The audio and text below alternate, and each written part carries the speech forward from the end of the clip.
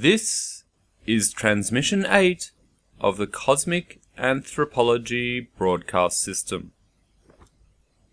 Today's podcast is entitled A Ufological Deep Dive with Red Pill Junkie. Red Pill Junkie is a Fortean scholar and UFO-naut and a bunch of other things who's been writing online for many years. And he is now one of my fellow co-writers at the Daily Grail. He's been there a lot longer than me.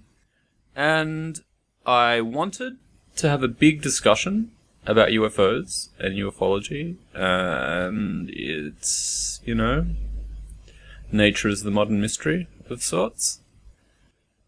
So I asked Red Pill, and he said yes. And then we had this chat, and it went on for a record 2.5 hours. So you might want to listen to this in chunks, or just, soak it all in. We discuss such things related to ufology as the X-Files, the Invisibles, the Matrix, disclosure, which is the idea that governments will, open the Book of Secrets and tell us everything about aliens and UFOs and what happened at Roswell and blah, blah, blah. Yoda as a Gnostic teacher. Is the cat boss from My Neighbor Totoro a UFO? And basically a whole bunch about Jacques Vallée, because he's amazing. And a little bit about Spielberg and ancient astronauts in film. That is the rundown. I'm going to stop talking. You're going to be listening for a long time. I hope you enjoy it, and I'll see you on the other side.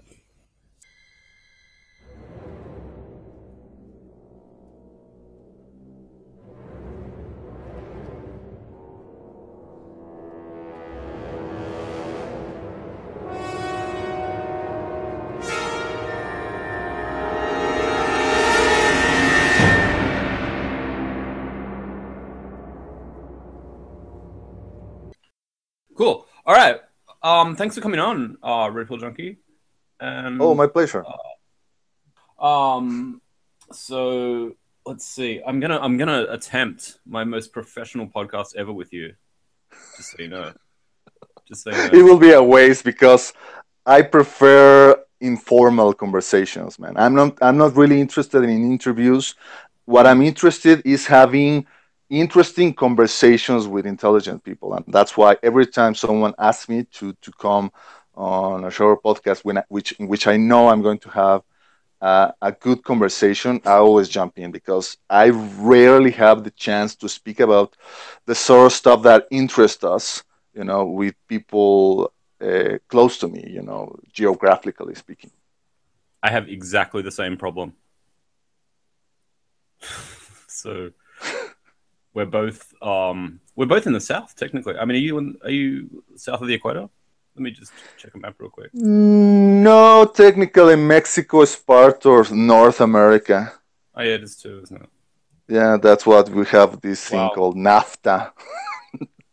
I've failed immediately, haven't I? No. Deep background research. No. It's a common misconception, and from a point of view, Mexico is more related to South America than North America. I mean, the language we speak, the traditions we have, I mean, the ethnicity we share with the other countries that were at some point colonies of the Spanish Empire. So yeah, it's understandable. Well, now that I've failed from the beginning, let's rewind. Now, of course, we both write for Daily Grail. Well, I try to write whenever I can, but to be honest, the last 2 years I've been such a slacker. It's almost embarrassing. Every time someone addresses me as, "Oh yeah, this Red Pill Junkie, the prolific blogger," and if prolific, man, I'm such a lazy bastard. Well, you're doing all right in my book. Okay, thanks. I mean, I'm trying to see myself as going for quality instead of quantity nowadays. Definitely. Well, there's a lot out there now, so quality stands out. Exactly. But do you want to tell people Wait, what your footprint is? I don't My even know what your footprint. digital footprint. Daily Grail. Where else are you at? Oh, where else I am? Well, I occasionally, seldomly write for Mysterious Universe, the famous podcast show broadcasting from Australia, I've the heard of this land of place. Oz. Uh, I used to write for the blog of the Intrepid magazine. You know, Mm-hmm. this magazine that is published by Scotty Roberts, the guy who co-founded the Paradigm Symposium. But I don't know. I guess I'm pulling out of that, and well, I've contributed to a few other sites. I think I've submitted a few articles for Robbie Graham's Silver Screen Saucers blog, but that was like a special guest kind of thing, not really a regular gig. And I'm also a semi-regular host on the Grimerica show. That's a podcast that is Mm. produced by my friends Darren and Graham back in Canada. And well, I guess I'm also I've been appearing quite oftenly now in Saraya Askat's show Where Did the Road Go? So I don't know. I guess I've become something of a regular figure in this small niche that we call the 4chan blogosphere, and I'm quite happy with that. I like that because I enjoy participating with this small group of irreverent iconoclasts that are interested in the kind of stuff that I'm interested That's a great description. Irreverent iconoclast. in. Yeah, I heard you on Grammarica. It was really good. I haven't heard the other one. Where did the road or where did the rod? Where did the road go? Yeah, Where did the it's road go? this guy. It's a radio show. I think it's aired from Ithaca, New York. Uh-huh. I think it airs every Saturday at 11 p.m. He also has midweek podcasts, and I think that's the one that's in which I'm in which the conferences we have every other week are released. That Soraya likes to make roundtables with people like myself, Joshua Cochin, who is the author of the really incredible book A Trojan Feast, Michael Naim Hughes, who's also a prolific author. So we kind of like get together and then we start to talk about any particular subject that Saraya likes to tackle on that particular week, and we get going, having a nice chat. Excellent. That's basically the plan here. Hmm. So I've titled this the ufological deep dive with Red Pill Junkie. So I guess we should start talking about UFOs. Is it cool if we just focus on that for a while? Of course, yeah. I mean, UFOs it still is my first and foremost love. It was my gateway drug to all of this stuff. I guess it's a very natural thing, right? As a young kid, maybe I don't know if I'm wrong in saying, but maybe it's a young kid thing, to be captivated by the thought of flying saucers coming from another planet, and visiting us, and maybe contacting us and maybe taking us to other places. Perhaps because I was born in 1973, which is, by the way, the great year of the humanoids, and then I was born. I was really young when Steven Spielberg released E.T. the Extraterrestrial, Close Encounters of the Third Kind, Cocoon, all this stuff that was like being pumping up into the popular culture. And so it was so natural to think, okay, of course, these weird things that people look into the sky, have no. It's obvious that they are like this, the structured metal spacecraft of all these extraterrestrial explorers that are coming here because they are interested in us, because maybe they want to help us, or maybe they want to do harm to us. Maybe they want to invade us, or maybe they want to harvest us. And that's like your initial tiptoes into these really deep waters that is the UFO phenomenon. Nowadays, that have been diving into this really murky pool, I'm no longer consider myself someone who ascribes to the extraterrestrial hypothesis. I think that the UFO phenomenon is way too complex, way too weird to be explained simply by extraterrestrial visitations. So it's interesting. The UFO phenomenon is the kind of stuff in which the more you look into it, the more you investigate, the more you study, and the more you know, the less you understand. You end up like going almost in reverse. But that's cool. I mean, the effort has its own rewards. I've come to understand. Yeah, definitely. I mean, yeah, this is definitely where I want to go. I'll just comment. So you're just a couple of years older than me. So we've had a similar childhood imprint. Mm-hmm. So I remember fondly going to the drive-in and seeing ET as a small Mm-hmm. child. Mm-hmm.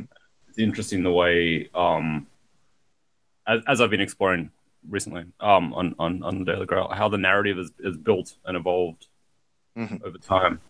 Did you see the poster for the new Galen Hurd show? It's like alien terrorists, hunters, based on Whitley Strieber's books. This is a what? A TV show? Yeah, it's a new sci-fi series based on. There's Whitley. Am I pronouncing his name right? Whitley Strieber as With alien hunters.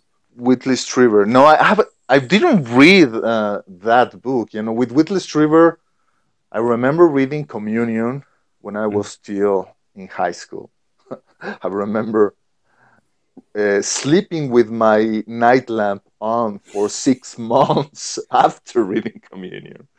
I remember like really being really shocked and really nervous every time I could see like a really realistic depiction of the typical gray alien with the big almond black eyes. I remember reading Transformation, which was also a really interesting book. I remember reading Majestic, this novel he wrote about like this, like I don't know, dramatization of the Roswell incident, which I thought was really interesting spin, without giving too much spoilers. But it's the idea that the whole Roswell crash did happen, but it was a staged event. And I remember I have read some of his later books, like these novels he wrote, like based on his experiences. The Grays, 2012, The War on Souls, and other non-fictional books like The Key, which is a really small book, but really interesting. I really encourage people to get a copy of that one. And also the last one, well, not the last one, but the one before the book that was recently released, co-authored with Jeffrey Kripal, um, that what's the name of this title? The Solving the Communion Enigma or something like that. I read those books, but I don't remember reading Alien Hunters. But you've read everything else, basically. No, not everything else, because I didn't read Confirmation, Mm. and I didn't read. I think it was the name is The Secret School, but Mm. I think I have a fairly good assessment on Whitley Strieber's story and the thing that he's been proposing ever since he came out of the ufological closet with Communion. I've been reading very sporadically. I might confess his blog, Unknown Country, and I have listened to his podcast Dreamland from time to time. I'm not a subscriber. I remember trying to subscribe to Unknown Country many years ago, and I couldn't do it for some reason. It didn't allow international subscriptions, so I was like, "What?" So I didn't try then afterwards, But uh, I think I understand where he's coming up, and I really like Striver's approach, and I think I respect him personally, even though some people don't. Probably because he's so ambivalent with his approach to the phenomenon. Sometimes he says, "Oh no, the aliens are here to save us, the angel," but then the other they say, "Well, no, but they're really demons and they're monsters and they're trying to devour our souls." And then the other day will say, "Oh no, but they're really spiritual teachers giving us really hard lessons, and there's so much we can learn from them." And he's going back and forth, back and forth, back and forth. That to me says that he did experience something real. Whether he's managed to integrate it, integrate this tremendous experience that could easily have destroyed any other individual is, well, it's another argument. I mean, I'm not sure I could have fared differently. I'm sometimes I think that if I had gone through the things that he went through. I mean, all the experiences and the things in the cabin and even the things before, the experiences that are told in communion, and then how he was belittled and mocked by popular culture, and he went into bankrupt and all that. He had to sell his apartment in New York. He had to sell the cabin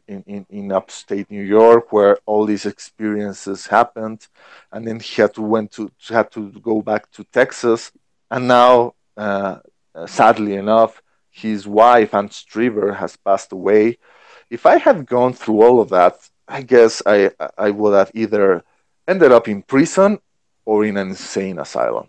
So I mean, I think that people should be a little more empathic and compassionate with someone like Striver. I mean, it's really difficult to try to put yourself in someone else's shoes, especially if you go through something that seems to defy so blatantly our concept of reality.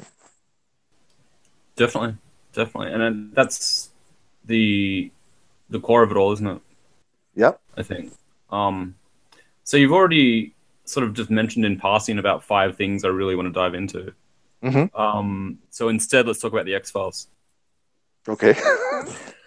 Did you watch the latest season, the miniseries? Oh yes, and I enjoyed it.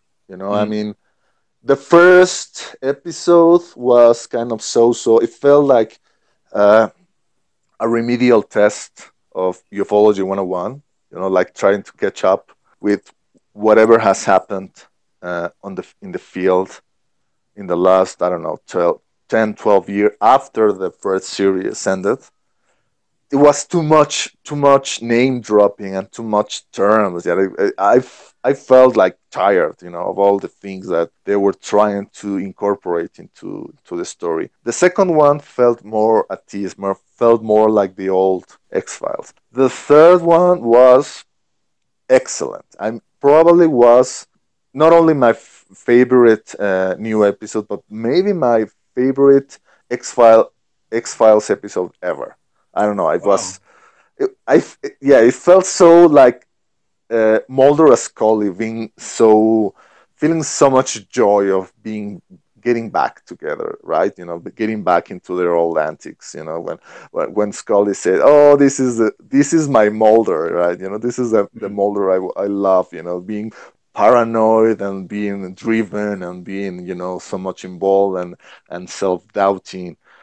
The fourth one was pretty good also. Yeah, there were many things that I really enjoyed. probably the thing that I didn't enjoy that much was the ending of the last episode. Because, these cliffhangers that Chris Mm. Carter's used to pull. I'm not sure that's the way that you need to run a quote unquote TV series nowadays. I mean, I don't know. I guess I'm not sure if that was the right approach. I mean, it's obvious that he's doing that in order to force Fox into green lighting a new series, which will be perfectly fine with me. It But worked, I think.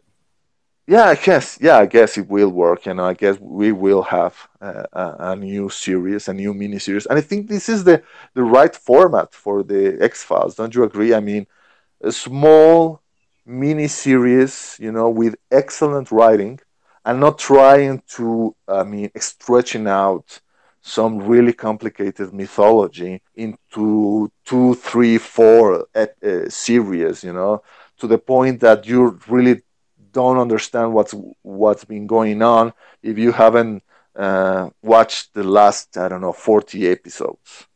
Mm, mm. No, well, the cliffhanger was the moment I'd been waiting for the entire 6 episodes. Oh, So I'm like, now what? But it's just been they've greenlit a second season or a second miniseries, I think. mm-hmm. So What do you thought about? What were your thoughts about all this incorporation of the new conspiracies? I mean, not only Blue Beam Project, mhm. which was established from the get go, with this kind of like a really disturbing mix between uh, the Fox spokesperson or the Fox TV personalities and Alex Jones, this guy, who is like, he has his conspiracy site, but he's a conservative, but then there was also all these other conspiracies like uh, vaccinations and HARP Mm-hmm. and FEMA camps Mm-hmm. and God knows what else they threw into the basket in the last There's a episode. there's a What do full you thought about checklist. that? Huh? There's a full checklist, man. He Yeah, ticked yeah, everything yeah, off. He ticked everything yeah. off. Gordon White was saying on his latest podcast that Chris Carter was actually at one of the secret space conferences and just sat at the back taking notes, and that came through, in that first episode. That Mm-hmm. monologue in the cabin where it's just like they're gonna do this, they're gonna do this, they're gonna do this, and then they'll do this and this and this and this, Mm-hmm. which I sampled and used in my post. It's like I just want the ARVs, man. Yeah, but it was so. I mean, okay, they use the acronym, but they don't really like. I could have used some kind of like what is it with the name of this term in which you go back in time to explain a scene? Flashback. Yeah. It could have been nice to have a flashback of maybe the smoking the cancer man, the smoking man, going and seeing the first RV. Like in that story in which there was this air show and this guy walked into this Air Force hangar with these bumped up ARVs and saying, "Oh yeah, we've used that to explore Mars and the asteroid belts and all that." That would have been cool. One of the in the flashback they did show, and we can work our way back to Roswell, literally by that. Mm-hmm. Mm-hmm. The way they showed that crashed spaceship, you could almost see. I mean, to my eyes, it looked like a human construction. Like it looked like it was rebar and concrete. Yeah, there was all rivets and stuff. Like, oh my god, that is not an advanced spacecraft. So, um, so you mentioned Whitley Strieber's book, saying Mm-hmm. it was all a setup, Mm-hmm. fake out. Mm-hmm. Where do you see Joseph P. Farrell's theory that it's all the secret Nazi, that it was a I crashed Nazi think, spaceship? yeah, I think that he's personally, I haven't read his books. I Mm. have listened to several of his of his podcast interviews, especially on the Paracast. Mhm. I think he raises really interesting points, but at the same time, I'm not sure if he is. I mean, he's maybe connecting too many dots, like connecting dots that he only can see. I mean, yeah, obviously there are many things in the official story of the Second World War that needs revision. In one of the things, I mean, we were talking about South America and all that, right? I mean, if you go to Argentina and you raise like a poll, probably you will find that 70% of the population are sure that Adolf Hitler survived World War Mhm. II and didn't die in his bunker, that he fled to Argentina. And I think that that's not really that implausible. I think that is really quite plausible if you think about it. So there's something about that.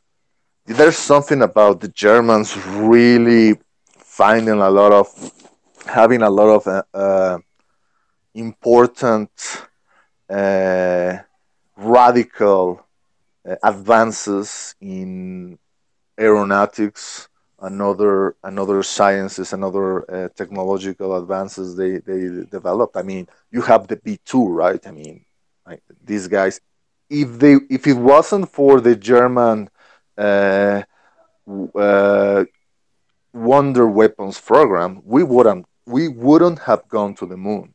That's a fact. But at the same time, from there to saying, oh yeah, and there's Nazi flying saucers bases on the moon and on Antarctica. That's a really big leap. And I'm saying that even though that I probably know a bit more about things that maybe Farrell hasn't even taken into account. Things like the Friendship Island story that's from Chile, that's been fascinating me from the last, I don't know, 12, 15 years or so, in which apparently there's also some kind of weird German connection. This idea of there was, to make a long story short, it's something like the real life version of the Lost series. This island really close to the South Pole. Lost in the Chonos archipelago of Chile, in which there is this like community of people that are waiting for the end of the world and are in possession of really advanced technology. And sometimes they invite people from the outside world to come and join them. And there seems to also have been a German connection, because there's also a colony of expats, of German expats, that trying to make like this isolated society, almost like trying to take a town in Bavaria and implant them, right there in deep down into the Patagonia. And there's also the involvement of this guy, a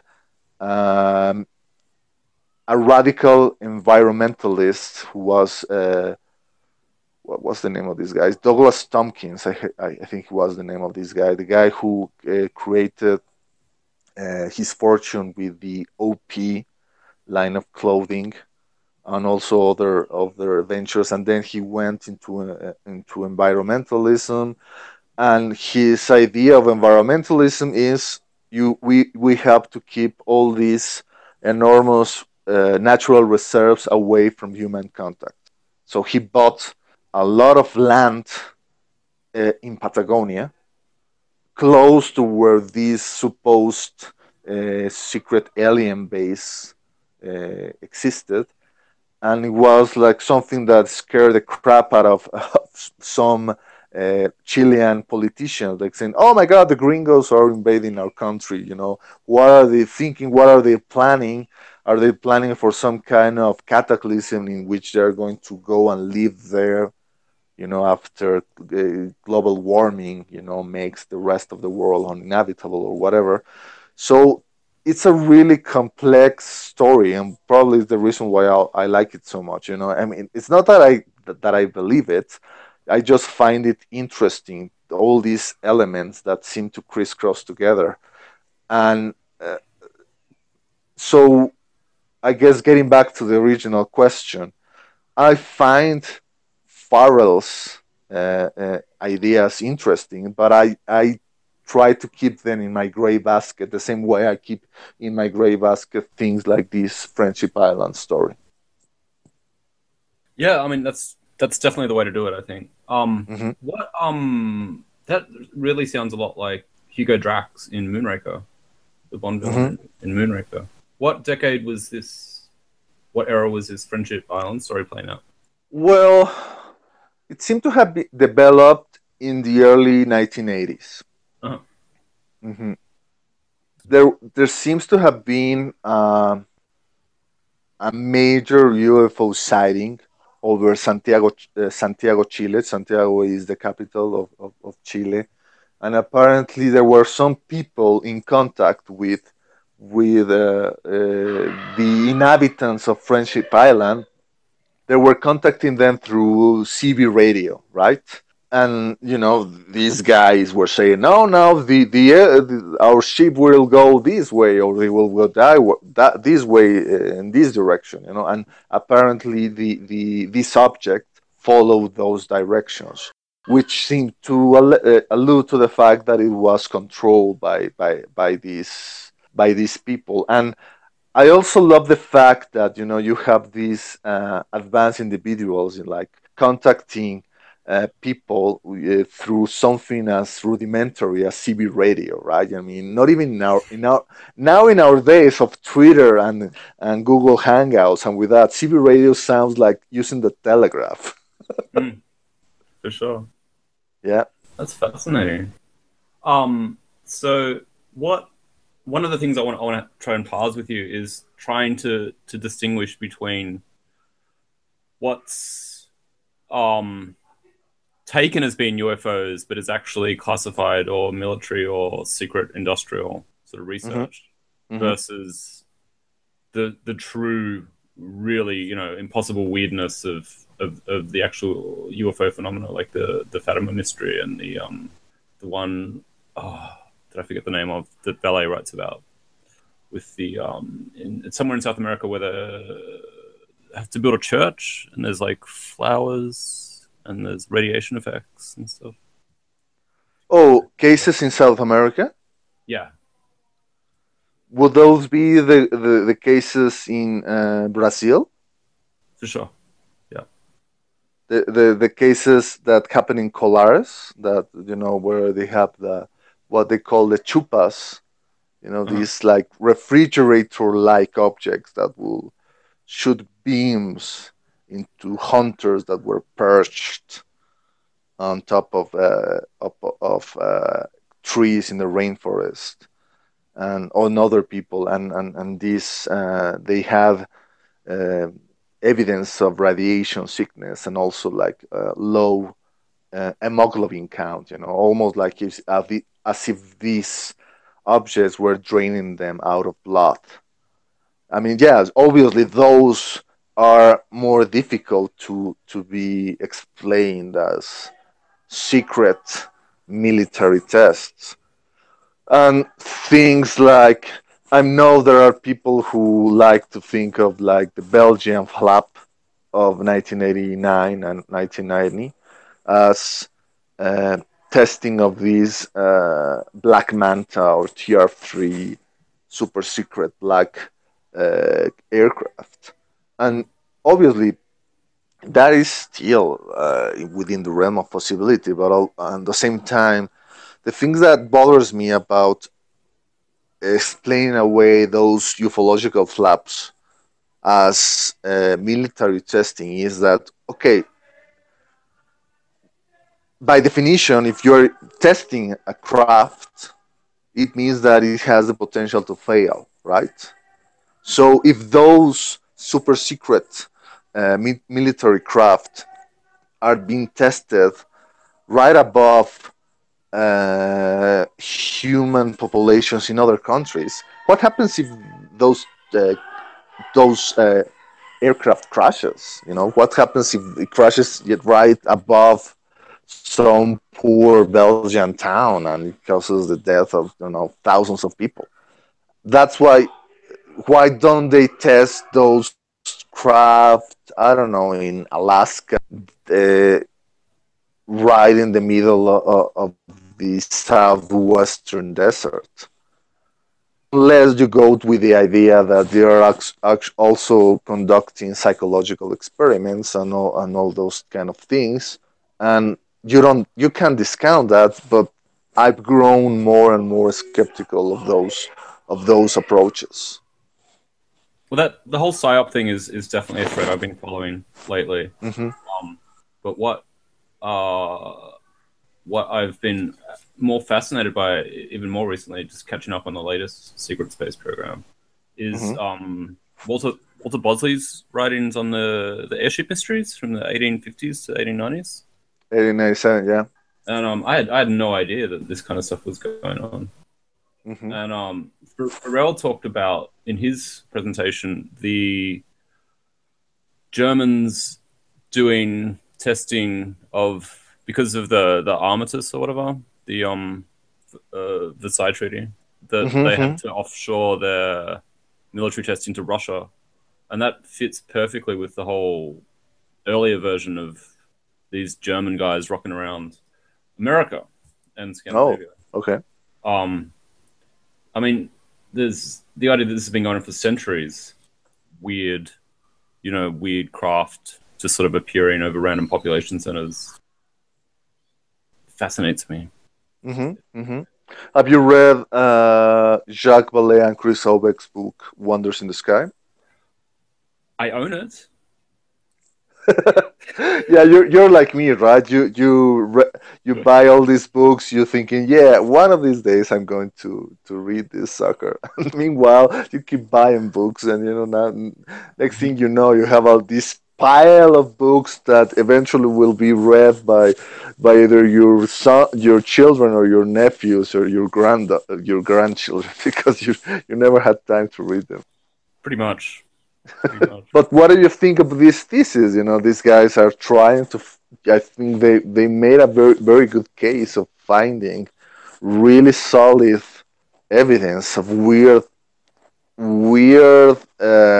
sightings that happened Mm. prior to the invention of the aerostatic balloon, of the aeroplane, and things that couldn't be accounted as simple, I don't know, atmospheric phenomena or simple misidentification of the planet Venus or a comet or whatever. This is what's got me completely intrigued. That Hmm. and especially, I mean, I just read Gordon's book as well, Hmm. Starships, which traces back. It's the background to it, the interaction with the spirits or extra dimensional forces or Hmm. whatever, which is way more interesting than just some humanoids from Mars coming to like rape our women or steal our cattle or whatever the hell they're Hmm. for. And it makes the universe to me seem infinitely more interesting. Hmm. And the whole what really has me what does it say in the Matrix? What really bakes my noodle Hmm. is the whole Vela's idea of the control system, Hmm. that they've been just sort of nudging us along for 30,000 years, maybe. And, always appearing just a little bit weirder than what we can understand. Yeah. Or maybe it's that we are only perceiving the phenomenon, not in its totality, but only we are able to perceive it just a little bit above our what we could call our current level of normality. You know what I mean? So Mm. yeah, someone in the 1950s will be able to perceive the stuff that kind of looks like something that could be built 50 years from his or her time, right? and someone living 500 years from now will be able to perceive something a bit more, like, yeah, I mean, like, I don't know how to express this, but yeah, maybe the phenomenon it's really big and vast, but we are only able to peer into it just a little bit further from our nose, just a few inches above, It's or like further. just on the edge of our perception. Yeah, exactly. It's a thing where, like, in a crowd, you think you see your friend, and then you get closer, and you're like, no, that's not. That's a lampshade or whatever. Yeah. It's it's way more interesting than politics or you know. I mean, what's interesting me nowadays about the UFO phenomenon is not like, oh, which planet are they coming from? I mean, that's like, enough of that. I mean, I was obsessed with that 20 years ago, not anymore. And what I'm obsessed about nowadays about the phenomenon is how it hints at how pathetic our grasp of reality it really is. It's like, yeah, we've been dipping our toes into this big sea, of reality. And from time to time, there are really weird creatures from the deeps from the bottom of the sea that it gets washed ashore, like some kind of deep, like big whale or even a giant squid, say, oh my God, what is this? When you were only accustomed to see seashells, and see corals. That's the thing what we're used to it because we are only like swimming in the shore, not really being either brave enough or equipped enough to go on really dive deep into the bottom, right? So that to me is the value of the phenomenon, how it forces us to challenge our concept of reality. I've come to the point that in these 30 years of reading, of being interested in the phenomenon, I can only have been able to come up with two realizations. Number one, UFOs are real. Number two, by that logic, we don't really know what real means. That's brilliant. That's And brilliant. that's it. I can't go further from that. Without. I mean, obviously, I love to speculate, but it's really difficult to really establish good solid facts about the phenomenon. I once tried to pose a challenge to my friends who are into to this field as well. I mean, let's try to come up with at least 5 facts that we can all agree on about the UFO phenomenon. I could only come up with one. The UFO phenomenon is global in scope. I mean, I think that's something that everybody could agree with. People in China see UFOs, people in Mexico, people in Africa. Maybe you could also say that the UFO phenomenon has been present for as long as human history, for throughout human history. Although that is more difficult to prove. I mean, we have like, yeah, rock art. We have things like Wonders in the Sky, all newspapers. You could make a case that this phenomenon is certainly older than the 1947 sighting of Kenneth Arnold. That's obviously the phenomenon is older than that. But can we really say that the phenomenon has existed as long as humanity has existed? I suspect so, but I really can't prove it. And beyond that, I really can't say, what else can we really like say, okay, these are the few facts we've been able to gather about the UFO phenomenon. It's really difficult. We've been speculating for 40, 50, 60 years about these goddamn things and these entities or this intelligence that seem to manipulate the phenomenon, but it's our facts are uh, painfully few. No, I agree completely. And where I mean, I like the wonders in the sky thesis that Hmm. this has been going on forever. And when you say we've been looking at it for 40 or 50 years, that's just this version. That's just what we're calling it now, instead of Yeah. the sprites or visiting angels or whatever the hell John Dee was talking to with that. Yeah, 100 years from now, maybe our descendants will come to call them rogue AI. They will think that it's the result of some artificial intelligence that has gone rogue. Or something else entirely that we can't even imagine nowadays. But yeah, like you said, the phenomenon. It's so interesting. The phenomenon seems to be uh, just uh, a few paces uh, in front of us. Maybe it's perception, like we are speculated before, or maybe it's deliberate. Maybe it's the tricksterish nature of the phenomenon, and that is another thing that few people are willing to entertain. The idea that this phenomenon is trickster like and deceptive by nature. I think that it's absurd by design.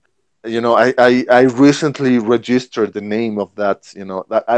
That is going to be the name of my website, absurdbydesign.com. Awesome. I love it. I love it. Yeah, when I finally manage to release my line of T-shirts, I will be sure to send you a T-shirt of that says "Absurd by Design." Brilliant. Can't wait. Um, the whole trickster god thing is where Gordon lands right at the end Hmm. of Starships, and I love that idea.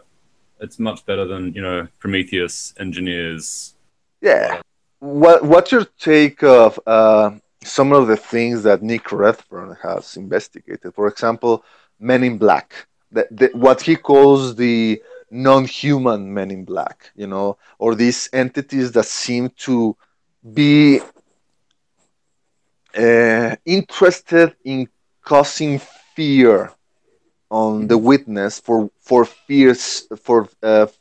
sake of fear, almost as if they are feeding off the fear of the witness. What's your take on that? So I haven't read a lot of Nick Redfern, but Uh huh. my favorite, well, my second favorite X Files episode is the Jose Chung, Oh yeah, yeah, yeah. which the way it's depicted, you have, of course, I've forgotten his name, Jesse Ventura.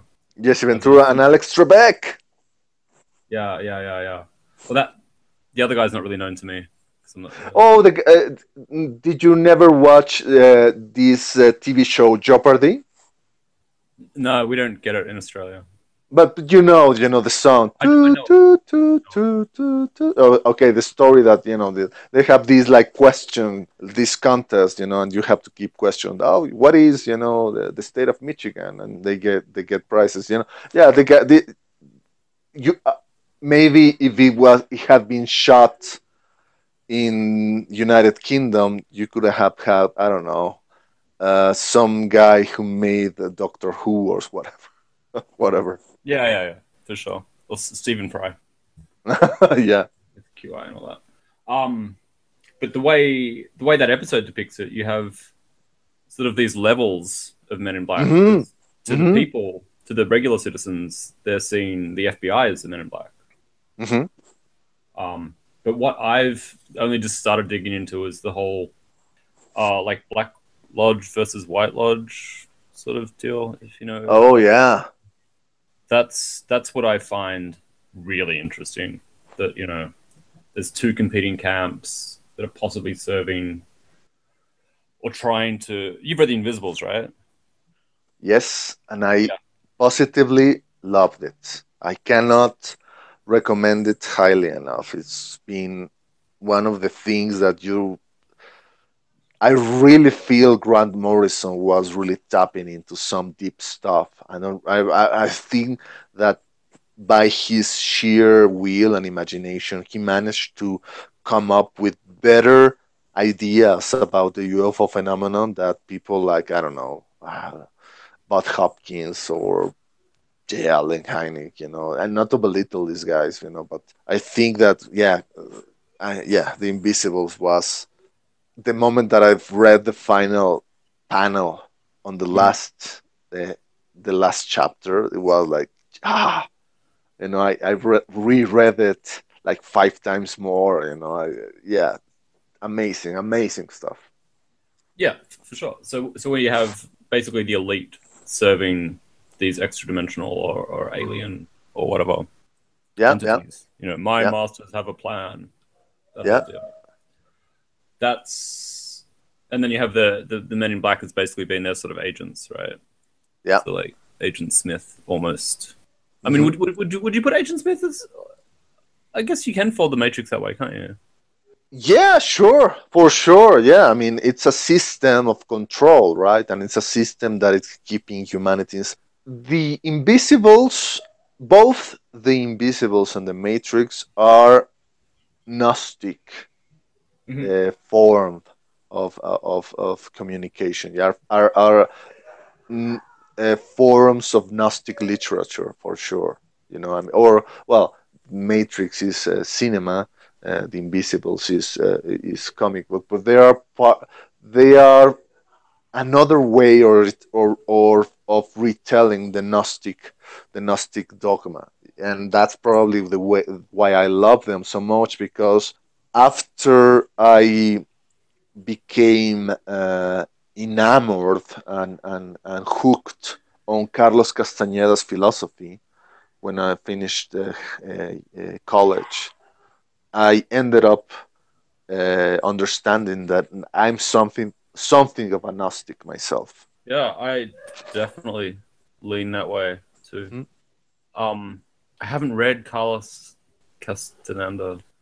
Well, But, yeah. I mean, it's interesting. Castañeda was there was a time when he was just as big, if not bigger, than Timothy Leary and all these, con- counterculture icons, Terence McKenna, whatever. He was featured in uh, at one point in Times Magazine, so that speaks about his influence, right? But then he started to lose ground because people started to attack his ideas and the validity of his claims, and rightfully so. I mean, some people have asked me, oh, don't you know that Carlos Castañeda, made up all of the things that he wrote up? And my answer to that is, so freaking what? I mean, I'm pretty sure that George Lucas, made up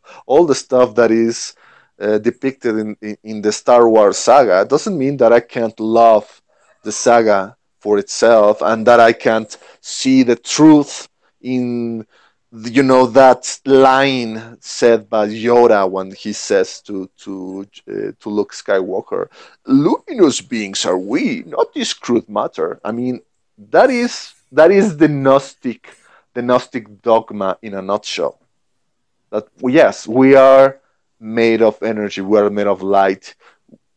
The universe is more than we can perceive with our five crude senses.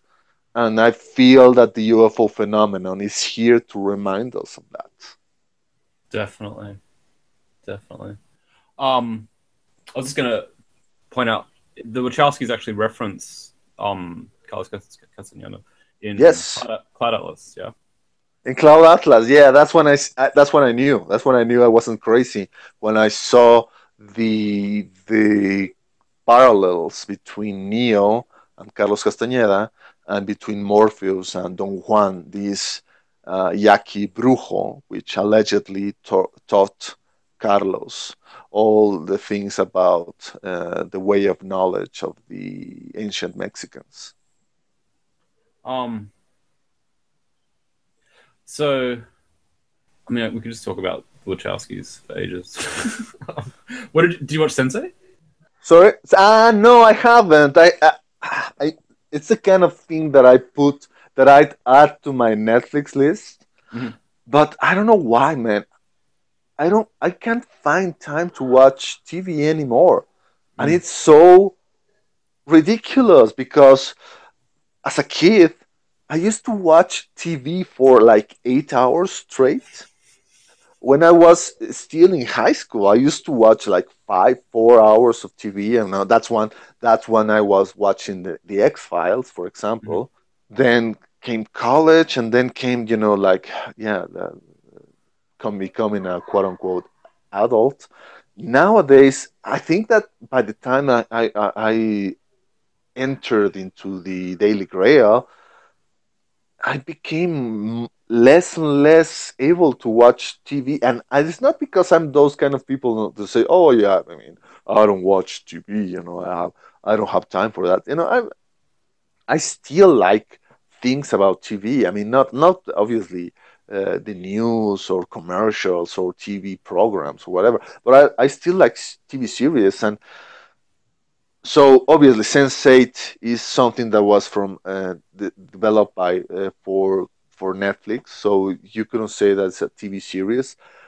I know I want to watch it. I loved Cloud Atlas, so, and people told me, if you loved Cloud Atlas, you need to see Sense8, but I haven't been able to watch it. I haven't even finished watching Lost for crying out loud. Wow, you might be spared a mercy though. I think. I think. Yeah, and it'll be there.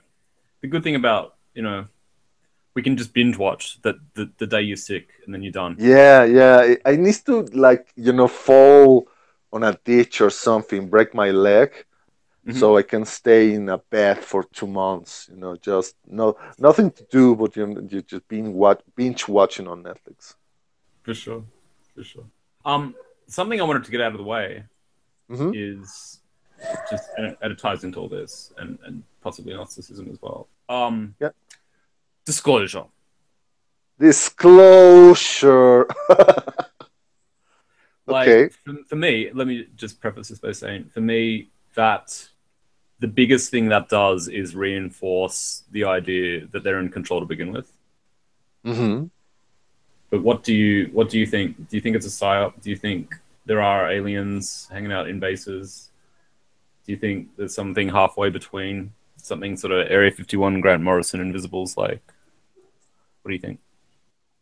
What's your take? Yeah, yeah, yeah. Probably if I had read The Invisibles in the year 2000 or 15 years ago, Mm-hmm. because I remember when I was in college, I was reading this newsletter, The Groom Lake Desert Rat. I think it was written by this guy, Campbell, George Campbell, I think is his name.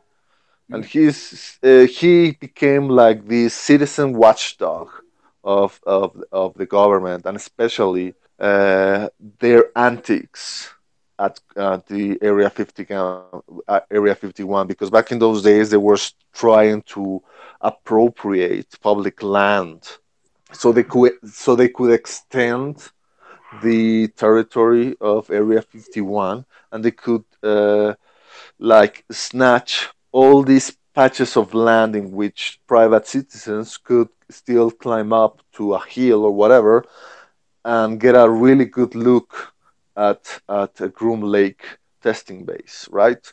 So that's where I also read the whole thing with Bob Lazar, the whole thing with this guy J Rod.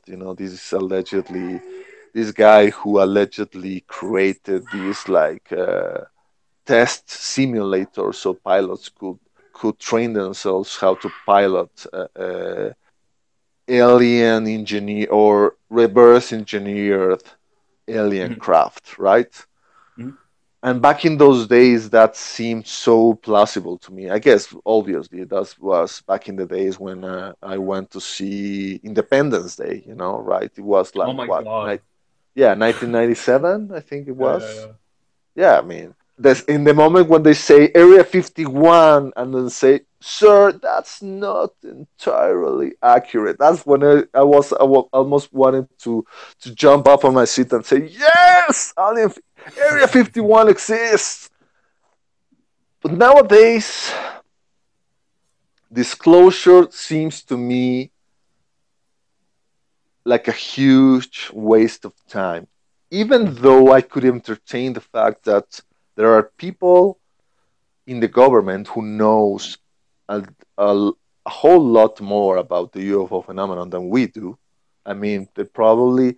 I mean, let's entertain the possibility. Yes, they have managed to retrieve. I don't know, maybe crashed saucers or something. You know, maybe they have some kind of trace evidence, materials or whatever, maybe the slag, that used to fall off of flying saucers, back in the old days, all these like molten metal, like the thing was melting or something. And, but nowadays, maybe because I was so positively influenced by the writings of Nick Redfern and Greg Bishop, who used to be blogging for this now defunct blog, UFO Mystic. I remember finding this blog and being so outraged by the claims of these guys. How dare these guys claim that UFOs are not extraterrestrial crafts, right? But kicking and screaming, they managed to convince me that they had a sounding case and that my ETH notions were too naive.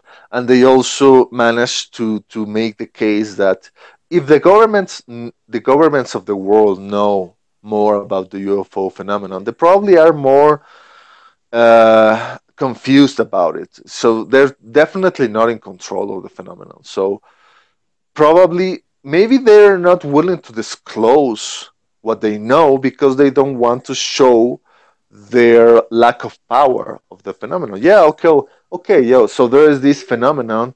There is this thing that appears in our skies, and from time to time it might also take one of you guys out of your bedroom. So, but we really don't know where they come from. We really don't know what they're doing here. But just don't panic.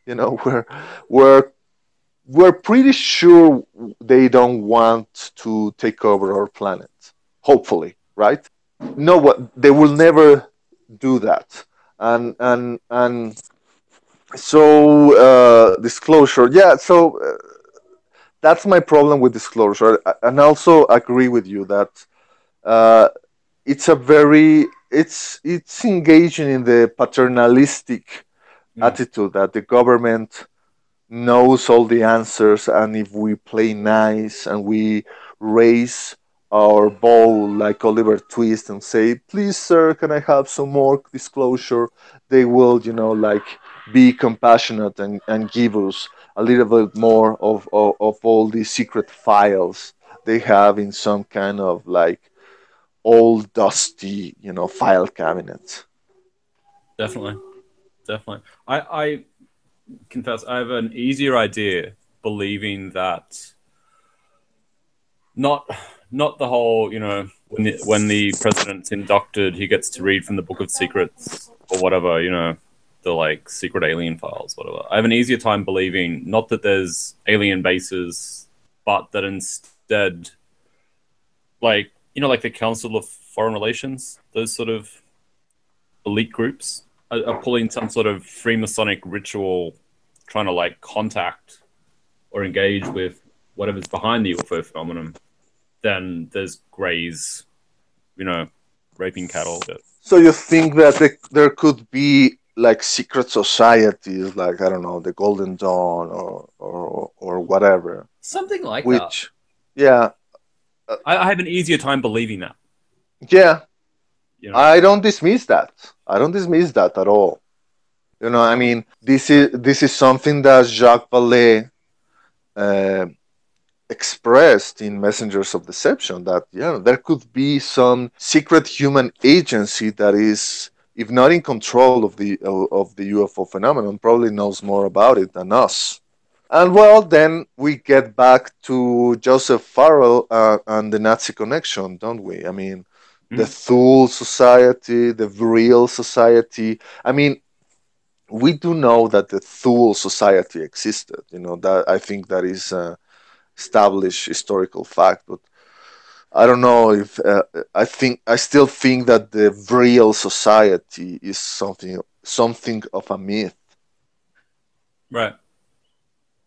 I and just to qualify what I was just saying, like I can't see there being, like in the X Files, it's just the Syndicate, right? And you don't Yeah, really yeah, yeah, see yeah, rivals to them yeah. or Yeah, and yeah, they should have shown factions fighting, right? And I think that Chris Carter showed that in the other series that he had in the 90s, like, Millennium. right? The Yeah, Millennium, right?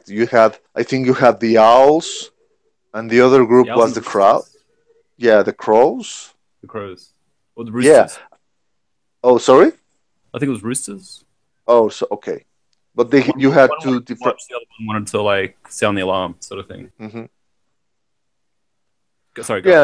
Yeah, and I think that that's way more plausible. And also in the disclosure mythology, you have this idea that there's been people who try to from time to time, like expose whatever they know, and let the public know, whereas there are the other faction of the people in the know who want to keep everything as it is, secret, and people in the dark.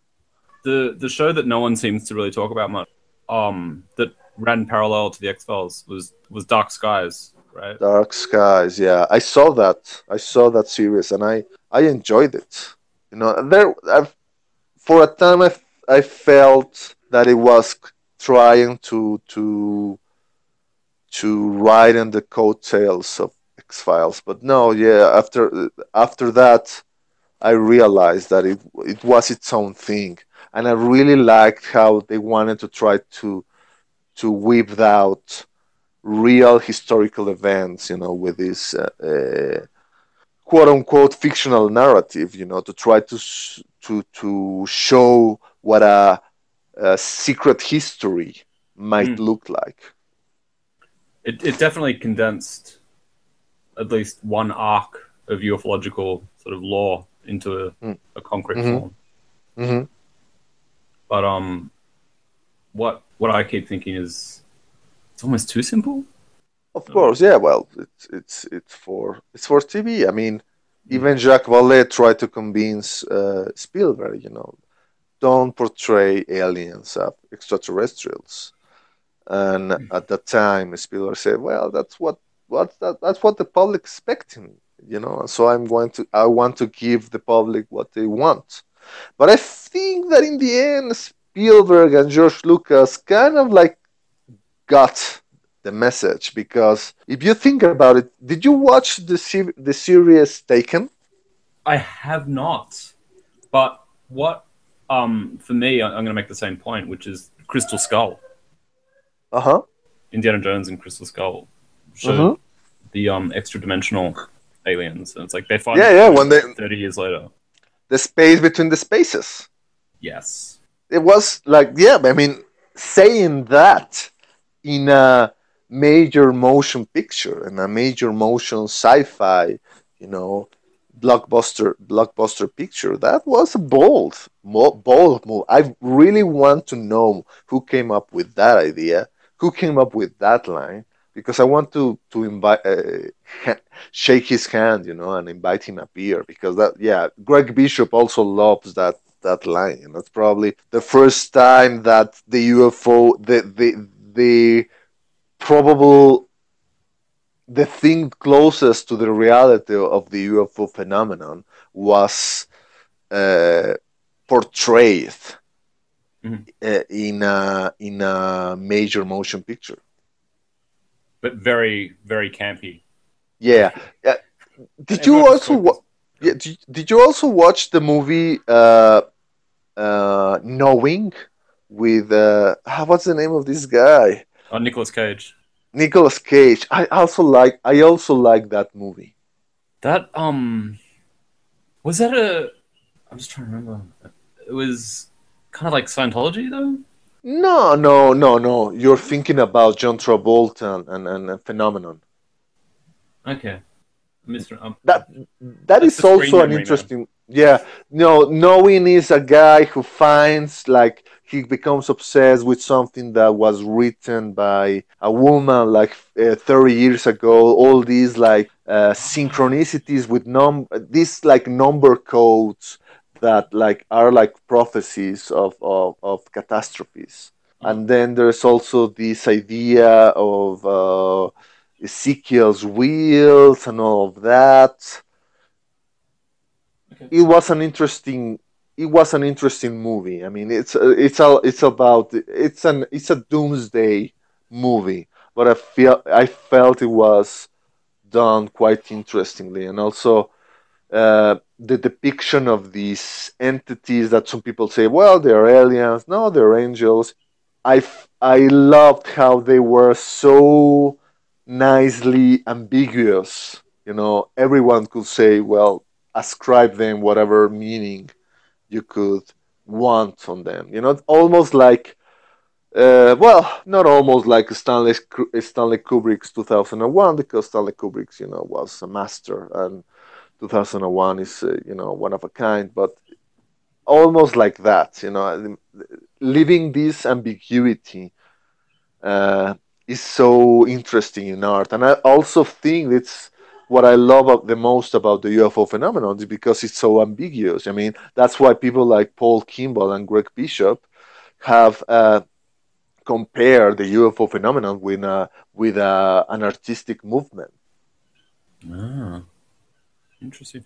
Now I cut you off before. What was the point you wanted to make about Taken? Oh, what I can't remember. Well, also the idea that in Taken, uh, the aliens are never really portrayed as of extraterrestrials.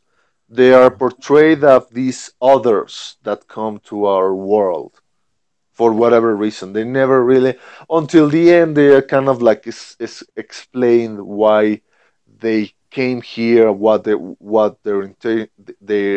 intentions are, but they never said, yeah, we come from Zeta Reticular, or we come from this dimension, or we come from the future.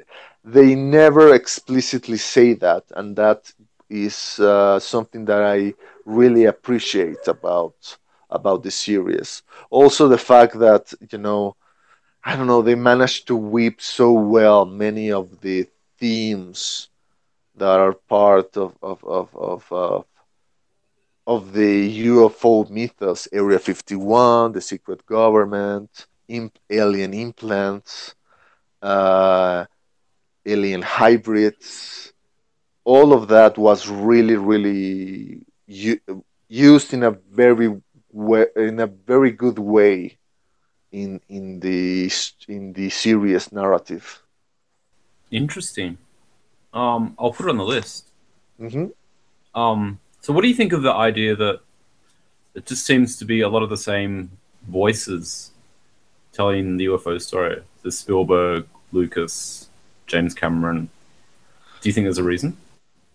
Uh, well, I could go and say that. Well, the reason these guys are the one telling those stories is because this type of movies are very expensive. And Hmm. these guys are the big names in the Hollywood industry. So if someone is going to make a big budget alien movie, that person is going to be Steven Spielberg, because no one in Universal is going to hand over $200 million, to tell a different kind of alien movie. And also because, yeah, obviously Hollywood is so conservative sometimes in the way they want to show uh, this phenomenon, right? Like now I'm thinking of the movie Fire in the Sky, Mhm. right? And this guy, I think the name is Tracy Torme, came up with the screenwrite for the movie, and some Hollywood executives said, no way, we're going to make a movie in which there's no like really big thriller, and there's no like we want to portray this movie as in Ridley Scott's Alien, right? Because that's going to sell. We want to give the moviegoers a big scare. Never mind, the all this nonsense of that Travis Walton also found human-looking entities on board this craft, and that there was no really. I mean, if you really read Travis Walton's book Fire in the Sky, you see that there's no really not no big conclusion. I mean, it's all so open-ended in the end. I mean, yeah, he had this incredible event happening in his life. He never understood why it happened to him. There was never really an explanation. There was never really a closure to it, and that's something that Hollywood doesn't really understand. We said it before. People don't like ambiguity. 2001 was almost a flop because people came out of the movie theater scratching their head saying, what the hell did I just see, right? Same thing with Interstellar. I mean, there's still people who say, what the hell was Interstellar all about? Ambiguity is something that Western moviegoers don't really like. In Japan, things are different, right? In Japan, artists are more accustomed to put ambiguity, and moviegoers seem to be okay with that. So I can't Are there remember any what the. are there any Japanese UFO movies? That's a good question, man. I don't know. I mean, I consider Miyazaki movies to be like almost like UFO movies. I mean, my Mm. friend Totoro, Mm. I consider that to be very, I don't know, UFO like. I mean, because there are no UFO. Well, you could say that the cat bus was some kind of UFO, right? I mean, it traveled on power lines, right? And you have all these accounts of UFOs like hanging near power lines and sucking off the energy of power lines. Man, I'm leading with that quote now. The cat bus is a Okay. UFO. I actually, when I went to Japan, I visited the Ghibli Museum. Okay. I was so psyched. I'm like, I can go on the cat bus, and then I get there, and it's for kids only. Oh, And I'm like, that's so yeah, unfair. seriously, right? Seriously. That's an outrage. um, I only just saw Fire in the Sky a couple of weeks ago, maybe a month ago, Hmm. and I was bracing myself for the traumatic alien rape. Mm. I'm saying alien rape a lot in this podcast.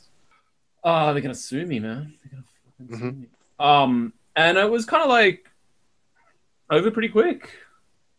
Hmm. There's just a lot of setup, and there's that line at the start with good old Robert Patrick going to the boys. Remember, we're telling the story we agreed upon, Hmm. and then you kind of like waiting for the twist on that, Hmm. and you don't really get one.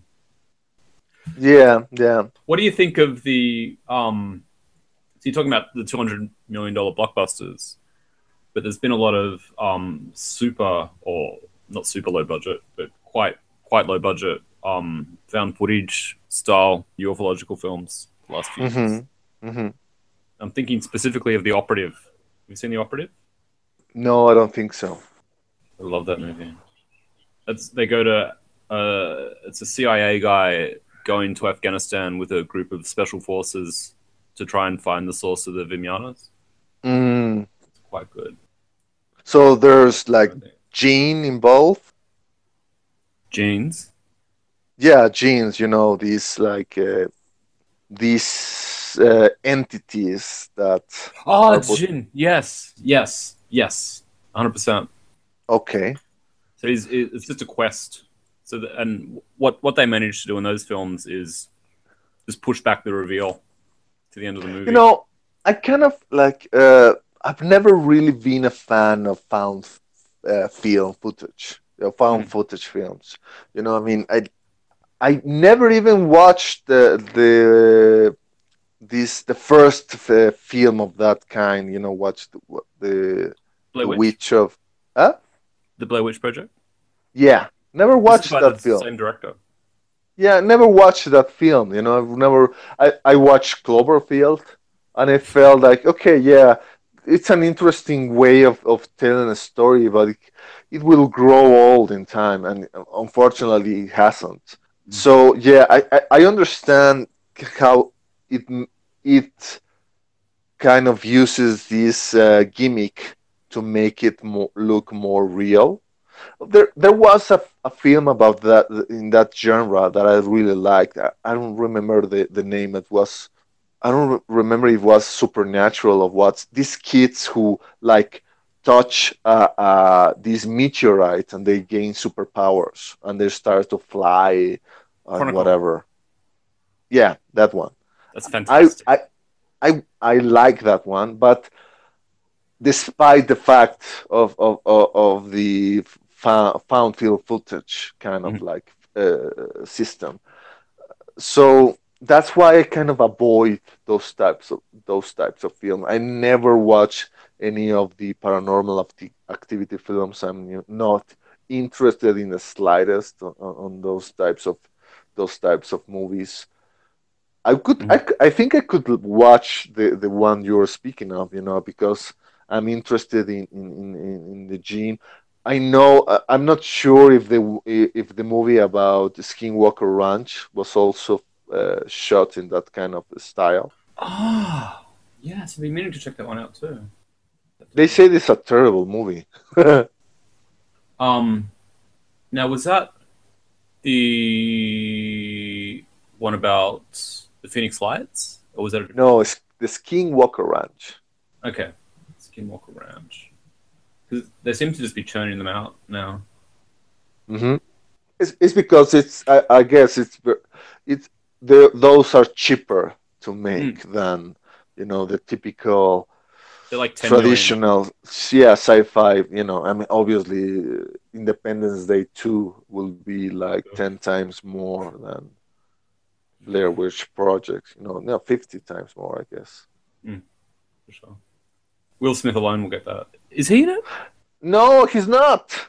Oh, This bastard decided to bail out, and I don't know why. well, he's making the goddamn Suicide Squad film, isn't he? Yeah, I guess I should forgive him because of that, because that Suicide Squad movie looks it's very promising. Mm-hmm. Mm-hmm. That's a good bridge actually to talk about ancient astronaut theory in superhero movies. Hmm. What did you think of Superman Returns? It was Superman Returns, right? Where they basically had him as an ancient astronaut. Not Superman Uh, Returns. Man of Steel. Man of Steel. Man of Steel, yeah. Nah, I liked Man of Steel a lot. I have it on Blu-ray. Ooh. Way better than Superman Returns. I'm not sure if Man of Steel really uh, exploited the ancient aliens idea more than, for example, all the Marvel movies, right? I mean, I think that the Thor movies or the first Captain America, the first Avenger movie, and all those movies, I think that they used more of that kind of narrative because obviously all of those stories were created by Jack Kirby, and Jack Kirby used to be really, really interested in Eric von Daniken and all the ancient astronauts, as it was called, as it it was called back in those days, the ancient astronaut theory. I think the Marvel universe is more imbued with ancient aliens than the DC universe. Mm-hmm. Interesting. Well, I mean, especially the second Captain America is full just Project Paperclip. There's stuff Mm-hmm. going on there. The second Captain America was probably the one with the best story. Probably not the most exciting movie of the whole Avengers uh, like series, but it was the best written in my opinion. No, I loved it. It's definitely my Y- favorite. I watched Winter Soldier about 6 times after when I was laid up in bed. It was mhm. grab the thing and Yeah, I like the over and idea over how again. they say. I mean, the Nazis may not have won the war, but they sure as hell won the peace, because they managed to hijack uh, the American society and turn this goddamn capitalism system into overdrive. That's what is ruining our society nowadays. I feel. Yeah, definitely, definitely. The whole and that ties it back in again to Pharrell's, Nazi International.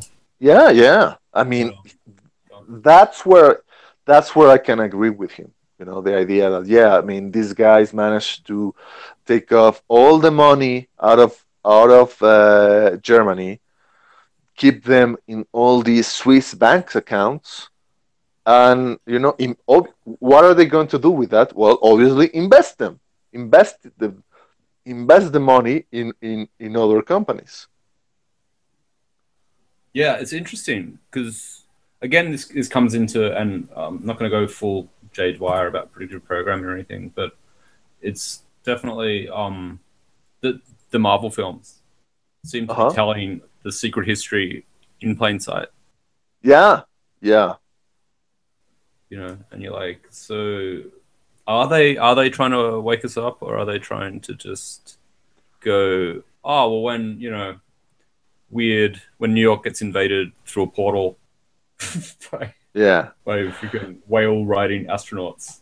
I'm not. Aliens. Yeah, when people start talking about these movies being used as some kind of like conditioning program, right? Like uh, Robbie Graham's theory, or I don't know if it was a theory, but I'm sure as hell he investigated it. The idea that the CIA and other groups Mhm. used Hollywood in order to try to acclimatize the people, the public, to the idea that we would have contact with, these others eventually. And after reading Jeffrey Kripal's book Mutant and Mystics, nowadays I tend to side to the idea that creative people are tapping into this collective collective unconscious Mhm. source, in which all these ideas are flowing. And maybe these ideas are being sent by someone or something, right? But this is obviously these are being channeled, if you will, by people like Jack Kirby or Stan Lee or the Wachowskis, and they are then being directed or being sent into the mainstream, right? I don't see that as something consciously directed by some kind of like secret cabal. I feel this is something that is not in control of human operatives. Um, so I have a related question, Mm-hmm. which is something I'm fascinated by, and it takes us back to the second best X Files episode, Jose Chung. Um, what if Communion, Fire in the Sky, what they're recounting isn't the encounter; it's the screen memory. Ah, that's a really interesting question. And also the fact that, okay, Whitley Strieber wrote Communion in 1987, I think, and then after that he started to say things like he was part of some kind of like military testing program when he was a little kid, in which he was like abused and tortured, and almost like as if, yeah, uh, the idea that maybe, yeah, the idea that maybe the narrative of being taken away by space aliens is also the thing that you tell yourself in order to hide the uglier truth, right? Mhm. Interestingly enough, I'm not trying, I may be spoiling away things for you, but that was also portrayed in the series Taken. Ah. Okay, so yeah, that's an interesting idea, and I wouldn't discount that. For example, let's talk about Paul Hellyer. Let's talk about this guy. This guy who was the former minister of defense of Canada, right? Who is, some people call him the highest ranked disclosure figure, right? Because he had this really important government job, and he's saying that aliens are here, and the people and the governments of the world know about it, and they are hiding it from us, right? Many of the things that Hellier says are, in my opinion, completely ludicrous. You know. Mhm. On the other hand, my friends Darren and Graham on the Grimerica show, they had him as a guest. And most of that episode, they didn't discuss the alien thing. They were talking about economics. Mhm. And when Hellier was talking about economics, he sounded so rational, and I agreed on him on everything he said about how messed up our economic system is, how we could easily fix it if we could just do these tweaks, that in order to take away power from the multinational corporations and give it back to the people, and, pay attention to, the country's infrastructure, and, and give people free education, free healthcare, and all of that. That sounds like anyone with, uh, a faint coat of gray matter would agree with, unless you are like a Donald Trump supporter. But anyway, the problem is that then the minute he starts to talk about UFOs and aliens, and how there are some group of aliens who dress themselves as nuns and go to the Las Vegas casinos to play, and disguise themselves and mingle with the rest of the earthlings. And that's when you say, what the hell? Why is there this like great disparity between this guy, what this guy is saying? And I come to the conclusion that, well, not the conclusion, but the suspicion that maybe these potential whistleblowers at some time, they are fed with some seed of disinformation. So when, if they were to, like, go out in the field and whistle the blow with what they know, the disinformation they've been fed would completely like negate what they're trying to disclose, right? They will be their worst antagonists. They will portray themselves willingly as these buffoons, right? So I guess that's why I see people like Bob Lazar, Paul Hellyer, and others, who on the one hand, they are really they make sense on what they say, but on the other, well, their main narrative is so hard to swallow. No, definitely. I'm what's the phrase? The useful idiot, right? Uh-huh. So that's where you can see because everyone loves being told a secret, Yes. you know. And they're like, "No, let me come closer. Let me tell you. Let me tell you what's actually going on." You Hmm. know, it'd be definitely be a way to just sort of cast a line out and see who bites. Yeah, yeah. I'm sure you have watched Michael Pilkington's Mirage Man, right? Mm, exactly. Hmm. Exactly. That's like awful what they did to that Yeah, I character. mean, and I'm a good friend of Greg Bishop, and he for a time tried to play the spy game, and it's a dangerous game in the way that you never really will know if what these guys are feeding you is real information or disinformation, and you also have to come up with the realization that they are going to use you, or they are only going to approach you if they are going to take something out of you. But like he said, if you are not willing to take those risks, you're not going to play the game and you're not going to receive anything. And people like Bill Moore, the guy who, was involved in the whole Benowitz affair that was portrayed in Mirage Man, and also Greg Bishop's Project Beta, they were willing to play that game, but, obviously they got the lousy hand out of it. Bill Moore was forced to self retire out of the UFO field after he came out of and acknowledged that he did play the part of errand boy for people like Richard Doty and all these people in the Air Force, and they fed Bill Moore and others this information, so he became like this punching bag for the UFO field, even though he tried to warn them.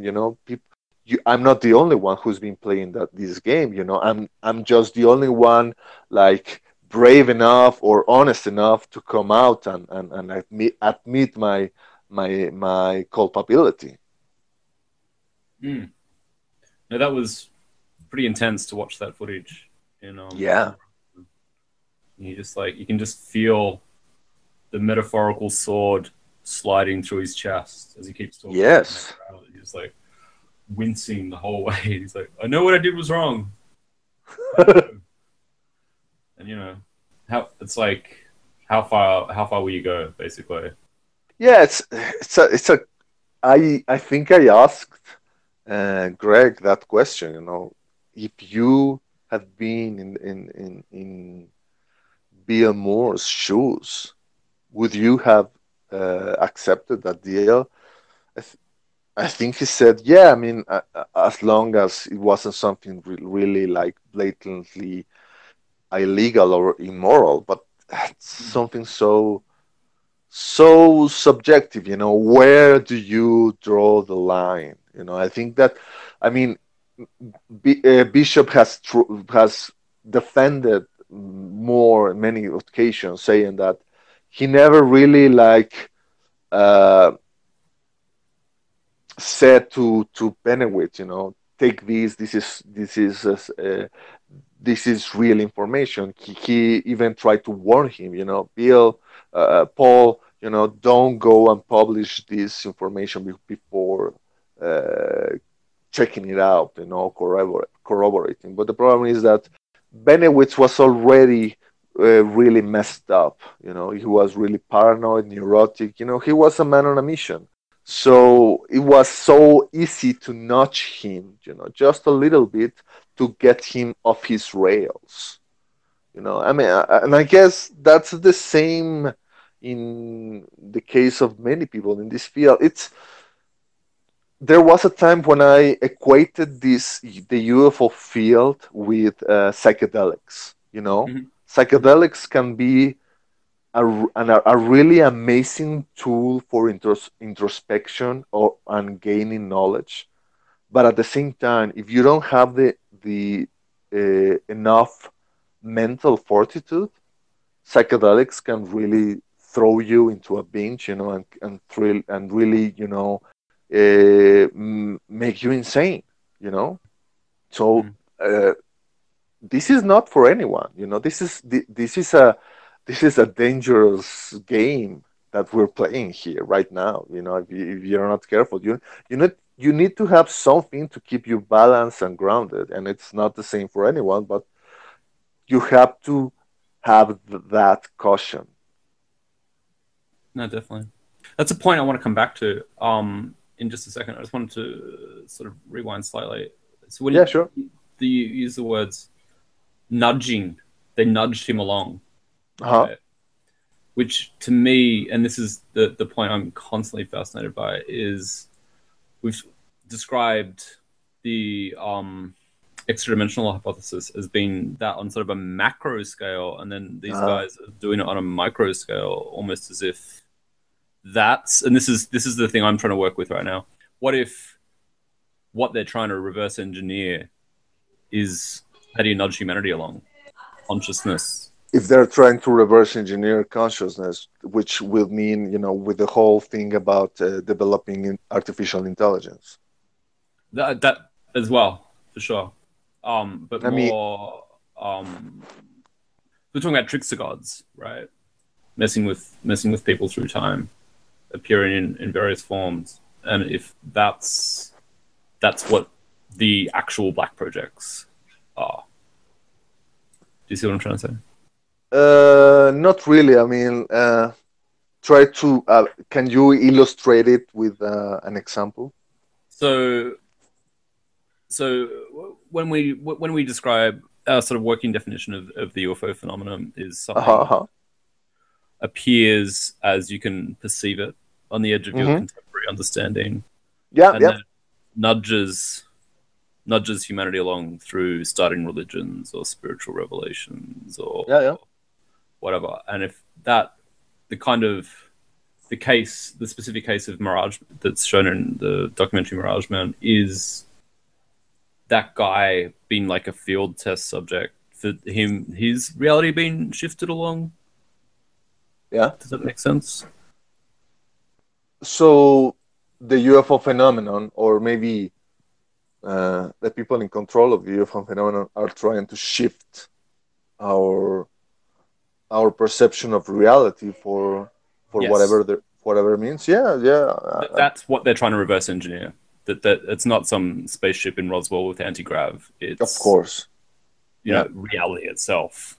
That's nature of consciousness and I know. I now I understand what you're trying to say. I think there's this short story by this Argentinian writer, Jose Luis Borges, or Jorge Luis Borges. Never can't remember his name now.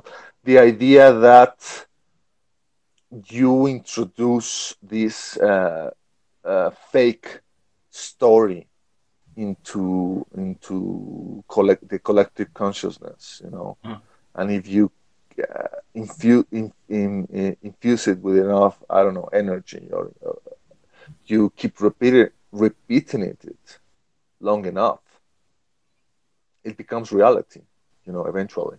Like I don't know, Roswell or many other things, I mean, almost like a thought projection or a tulpa.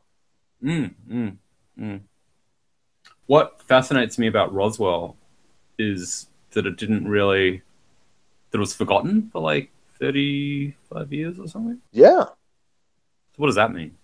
Right. It's a good question. Yeah, maybe that it was like now we have iPads, right? But before the iPads, Apple trying to come up with the Newton, remember? So it was an idea before its time, so it only caught up when the time was ripe. I just find the whole 70s and 80s period, these cluster of events and films to be particularly interesting. I'm fascinated by the 60s and 70s, the 50s and 70s time of ufology because it was so rich, so wild, the accounts of the people, the witnesses, the description of the entities that were associated with the UFO phenomenon, it was so varied. And now it's so uniform that is almost boring to hear. I mean, I'm not really interested in hearing about people describing gray aliens for the uptenth time. I want to listen to accounts of small hairy dwarfs, or 7 foot tall, lanky white pale giants, or maybe the stories of like really clunk like robots that were even more primitive that R2D2, what happened to those guys, were those uh, visitors quarantined or forbidden to visit our planet after the Greys took over or what, I mean. So these are all reports from the 50s and 60s, is it? Yeah, I mean, Wow. there are so many. Ma- those are my favorites, like close encounter cases. The Flatwoods Monster. Greg Bishop and I are very fond of the Pascagoula abduction in 1973. Greg Bishop is so fascinated of that case because these mummy-like entities, with their like cone-like protuberances sticking out of their heads. They kind of look like Kachina dolls, these like spirit entities that are part of the mythology or the religion of the Native American people in the southwest of the United States. Right. Or remember the Hopkinsville incident? I think it was in 1957 or something like that. These goblin-like entities, right? With they were actually silver-like in their skin tone, right? But they had like big ears.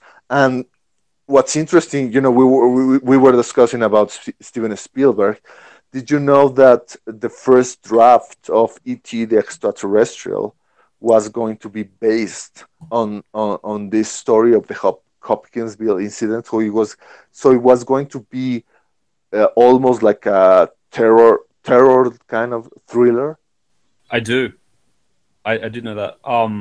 And as I understand it, he contemplated a sequel as well along those lines, and Mm-hmm. then it kind of found its way into both Gremlins and Poltergeist. Is that right? Yeah, I mean, if you see the characters of the Gremlins, they're almost like the Hopkinsville goblins. I mean, they are more reptilian-like in nature, but morphologically speaking, they're almost exactly as the way these scared ass Kansas farmers describe these nightly assailants that kept, coming and terrorizing them, and they kept firing their shotguns at them, and these entities, they wouldn't budge. I mean, they were impervious to gunfire, and they kept like floating up and appearing even after they called the police. They disappeared. When the police showed up, then the police left, and these damned entities, just kept manifesting, and kept tormenting them. It's a fascinating case, and unfortunately we don't have those cases anymore. I mean, it makes you wonder what happened. We don't have also Mm. cases of UFOs landing, right? I mean, we have less cases of UFOs like leaving uh, burning marks on the ground, trace evidence, or the Australian UFO nest of the late 1960s. So what happened? Why are the UFOs just like hovering on our skies, but they are now like keeping at bay. They are not like coming down as often as they used to in the 1950s, 1960s, and 1970s. Do you think it's just because they know that we've all got camera phones now? People have suggested that. Even Travis Walton Mm. have suggested that. I mean, I don't. I, I cannot discount the possibility, but it seems so blatant because my personal suspicion, I try to not use the word belief Hmm. when I'm talking about this phenomenon, but my personal suspicion is that every single close encounter event was carefully staged. Hmm. Just like, we were talking about with Lestruber's Majestic, every single close encounter case in which the human witness saw the UFOnauts like living out of the craft and taking up soil samples, and plants, and then they will see the witness and they will like act startled, like they were, like discovered, and they will rush into the craft, and they will take off in an instant. I feel that those were all staged. That is my suspicion. I'm with you there. I'm definitely with you there. Let's rewind back to the what you were saying about psychedelics, or pick up that point again. We're talking about the Invisibles, and we mentioned briefly McKenna. Yeah, where Uh-huh. do you see the machine elves of the DMT dimension? Where do you see them fitting in to the wider alien They're part cosmology? of this. They are definitely part of this. We don't understand uh, how they fit in, Mm-hmm. probably because most of the time we're trying to understand the phenomenon in the quote unquote normal state of consciousness. Mm-hmm. I don't know. I mean, like there's been there been there have been so few experiments of trying to uh, pair the UFO phenomenon with psychedelics. I mean, the Richard Strassman with the experiments he conducted in New Mexico. Interestingly enough, in 1995, I think that by the same time that Graham Hancock was coming up with his book Fingerprints of the Gods, so there hasn't really been any meaningful follow-ups, right? But I That we feel know of. that we know of, right? And on the other hand, if you go to any of Graham Hancock's presentations, he often shows slides with the artwork of someone like Pablo Amaringo, who was this Amazonian artist. He used to be an ayahuasquero, so this person that was instructed in the ways of Amazonian shamanism, and he knew how to use and make the ayahuasca brew. And he would often, he eventually, after being an ayahuasquero, he then became an artist. He started to paint the visions that he had under the influence of ayahuasca, and many times in his art he will portray what looked like flying saucers, right? So there is definitely a connection. I'm growing more and more certain of this as I grow older. I think this is the way that we should approach uh, this phenomenon. We should investigate them. I'm really tired of the old guard idea of only uh, asking questions like, "Oh, where, what shape did the object you saw, had, how did it hover, and all of Mm. that." We need to we need to keep asking those questions, but we also need to start broadening our scope, into seeing the role of consciousness into all of these. I really think that uh, shifting the paradigm of consciousness is even more important than trying to understand the reality of the UFO phenomenon. I think that if we manage to do that, we manage to finally acknowledge that consciousness is non-local, consciousness is not generated by the human brain, that consciousness survives physical death, then many, if not all, the answers of the UFO phenomenon will start falling into place. We'll finally manage to look into reality with a different perspective, and maybe these entities will say to us, "Oh, what took you so long, to finally catch up?" That's been the whole point. Uh-huh. Yeah, I agree. I agree. Do you think I'm going to ask you two more questions? I think we've been going for Mm-hmm. nearly 2 hours now. This is amazing. I'm loving it. Mm-hmm. Do you think there was an overlap between MK Ultra back in the day and UFOs? Ooh, that's a good question. Maybe. I mean, maybe people who were, if you go into the narrative of the MJ12, Mm-hmm. which I think, 99% of the whole Majestic 12 thing is bullshit. Mm-hmm. There might be a 1% that is actually factual. But if you go into all of that and you go into all of the things about MK Ultra, the things that we know of, which is like the tip of this ginormous iceberg. I mean, Mm-hmm. this the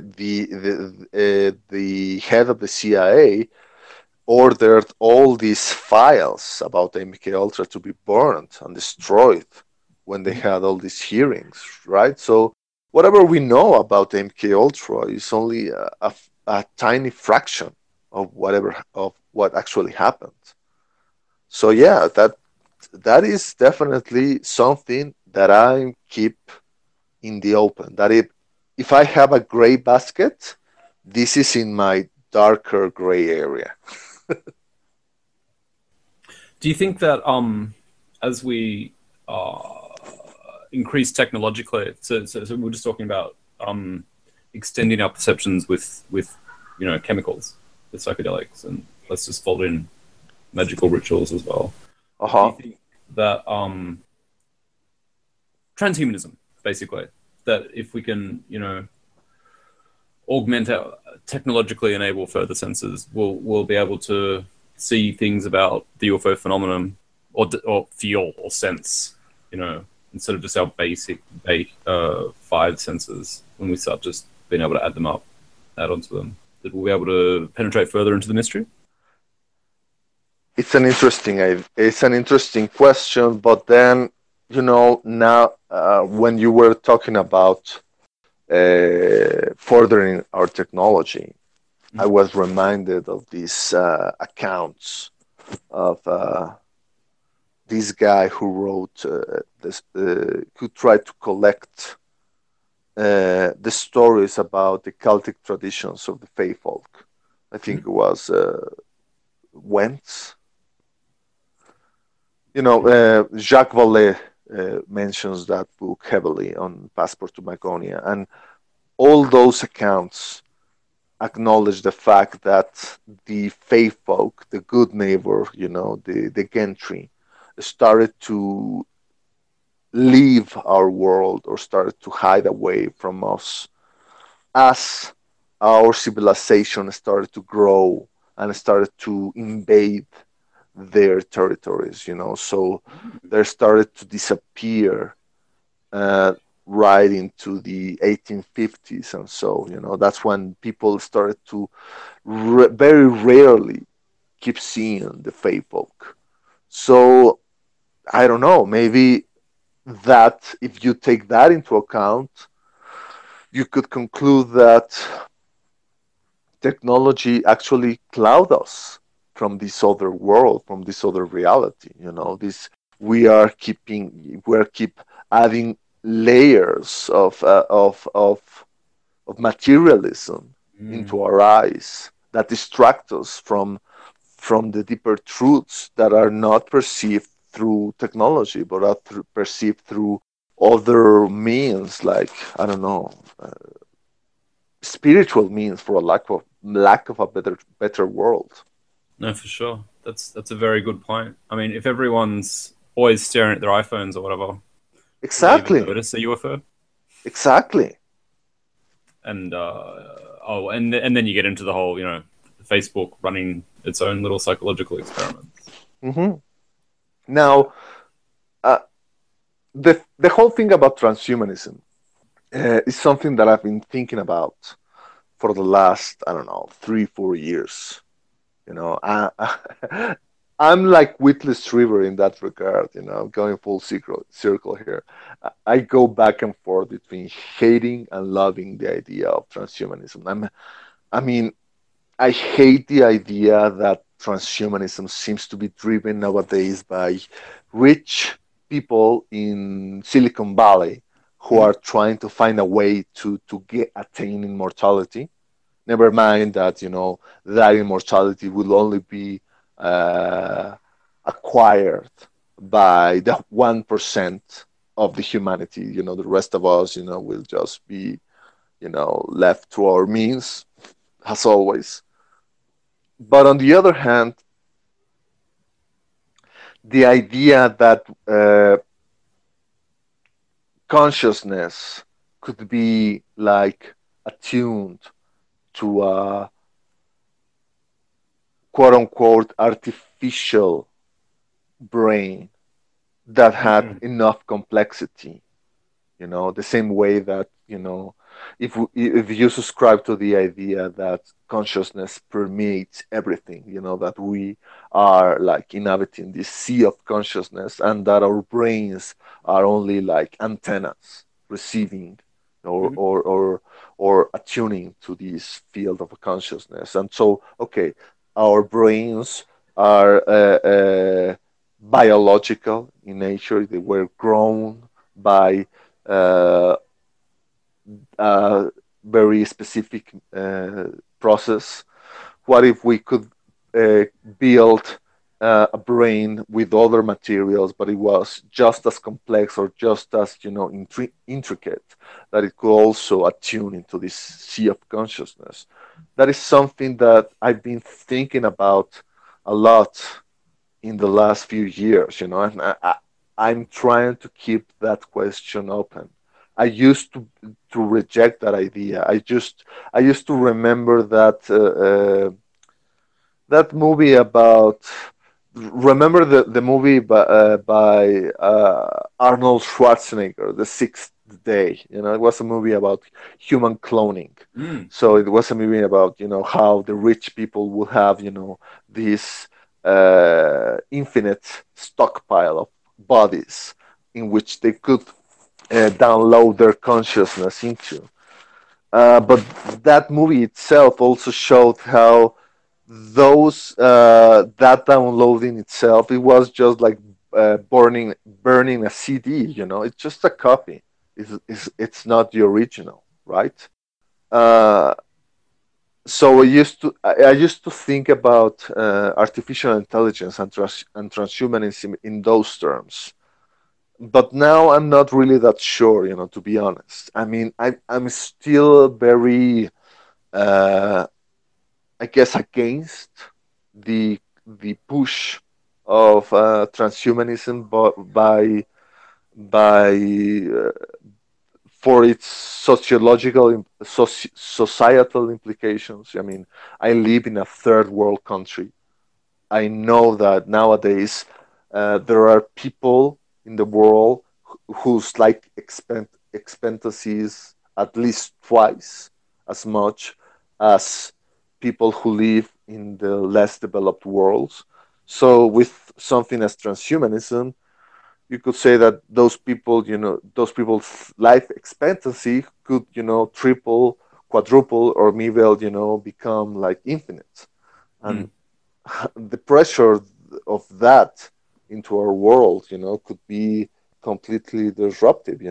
These guys could become immortal while the rest of the world, will be like ants, And so those are the things that really make me look to transhumanism in a really really suspicious way. But on the other hand, I remember that movie, the first Star Trek movie, Star Trek the motion picture, in which the crew of the Enterprise go and encounter Beeger, this mechanical super being that is threatening the life of all the humans on planet Earth.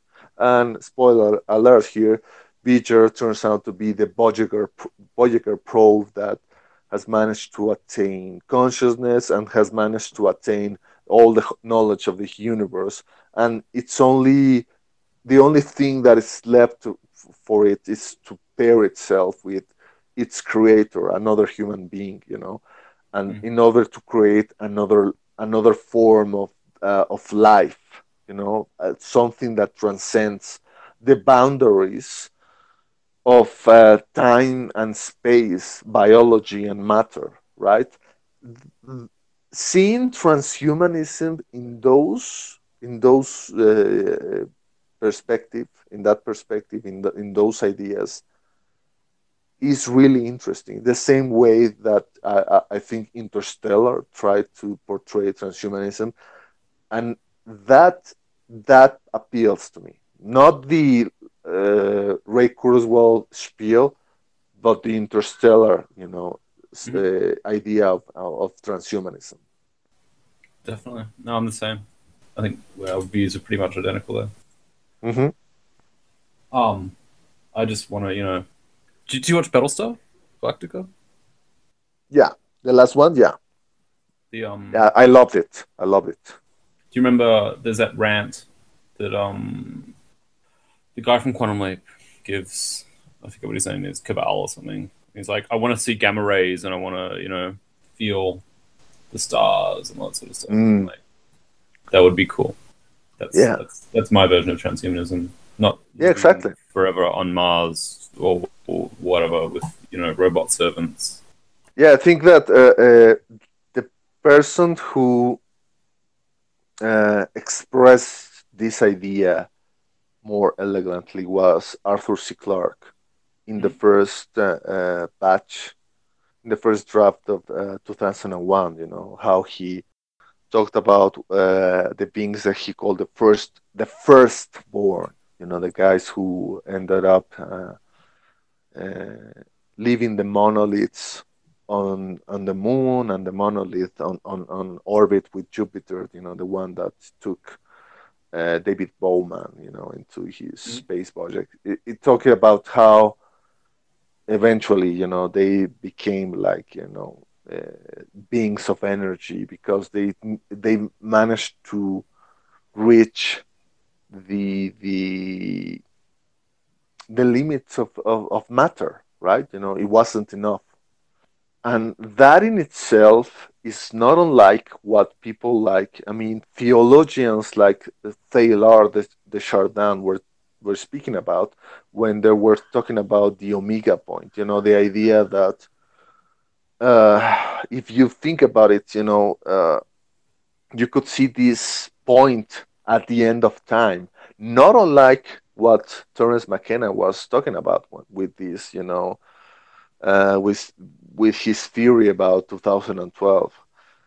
This point at the end of time that is drawing all matter into itself. And if you want to call that point at the end of time God, go ahead. I mean, it's Mm. all the same. But it's something that it seems to be driving the universe into ever more complex systems. More complex, and in my idea, more complexity means more consciousness, right? The human brain is, as far as we know, the more complex uh, organization of living cells that in the universe. So it's, from our point of view, the biggest node of consciousness that we know of. But it seems to me that the universe is trying to find more ways into reach higher degrees of complexity, and that in itself seems reaches higher degrees of consciousness. Which is why you should watch Sense8. I know. Okay, so I'm not going to as soon as we disconnect, I'm going to watch the first chapter of Sensei. So I'm going to ask you one big long question. Okay. And then I'm going to let you go watch Sense8. Okay. So you just went to a conference recently? Yeah, the International UFO Congress at Scottsdale, Arizona. And Jacques Vallée was there? Jacques Vallée was there. I think it was his first public appearance in one of these kind of events in, I don't know, 10, 12 years at the most, at the least. So how was it? What did he have to say, and what was your overall take on the whole deal? Well, to be honest, I mean, I did buy the weekend pass to the Congress, but I think Greg Bishop and I only attended like probably three Oh, wow. presentations, including Jacques Vallée. I mean, to be honest, we saw the program and we said, I mean, most of this is not really that interesting to us for the reasons that we've been discussing about here recently. I could have watched, the presentation of my friends, Nick Redfern, Chase Klutsky, who was there. And these are people that I know, that I respect, that I'm interested in. But I mean, hearing David Jacobs discuss his paranoia about alien hybrids, I mean, we did we did listen to Chris Rutkowski's presentation. Chris Rutkowski is a Canadian investigator, and I like him. He's very. I don't want to say he is nuts and bolts in his approach, but he is really down to earth. He's really very, I don't know, skeptical in a good way, in the way skepticism should be used in not only this field but many others. So Chris Rokowski's presentation was really good. Uh, the thing about these events, Mikey, is the fact that it's not the presentation that you attend, that you sit on your ass, for how many hours listening to. Is the interaction that you have with the people afterwards in the bar, on the restaurant, on the hallways. That's the thing that is worth the ticket. That's the fact that we managed to have a really interesting discussions with people like people that I already knew, like David Weatherly and Christopher O'Brien, who is co-host with the Paracast. Gene Steinberg was already there. I think was on Saturday morning. Uh, I managed to chat with him a few hours, and I managed to meet for the first time Clifford Mahooty, as the Sunni elder who talks about the the lore of Native American people with what he calls star people. You know, Clifford was, was a delight to hear him talk about his personal experiences about, and also how hard has been to him to learn all of these traditions that he has to learn because he's been part of these, I don't know, cabal or this class of people who are entrusted with learning the lore of this group of Native American people. So these conversations that happen after the presentations are over are the reasons why you need to go. One needs to go to this event because let's be honest. I mean, everything everything you can find on the internet.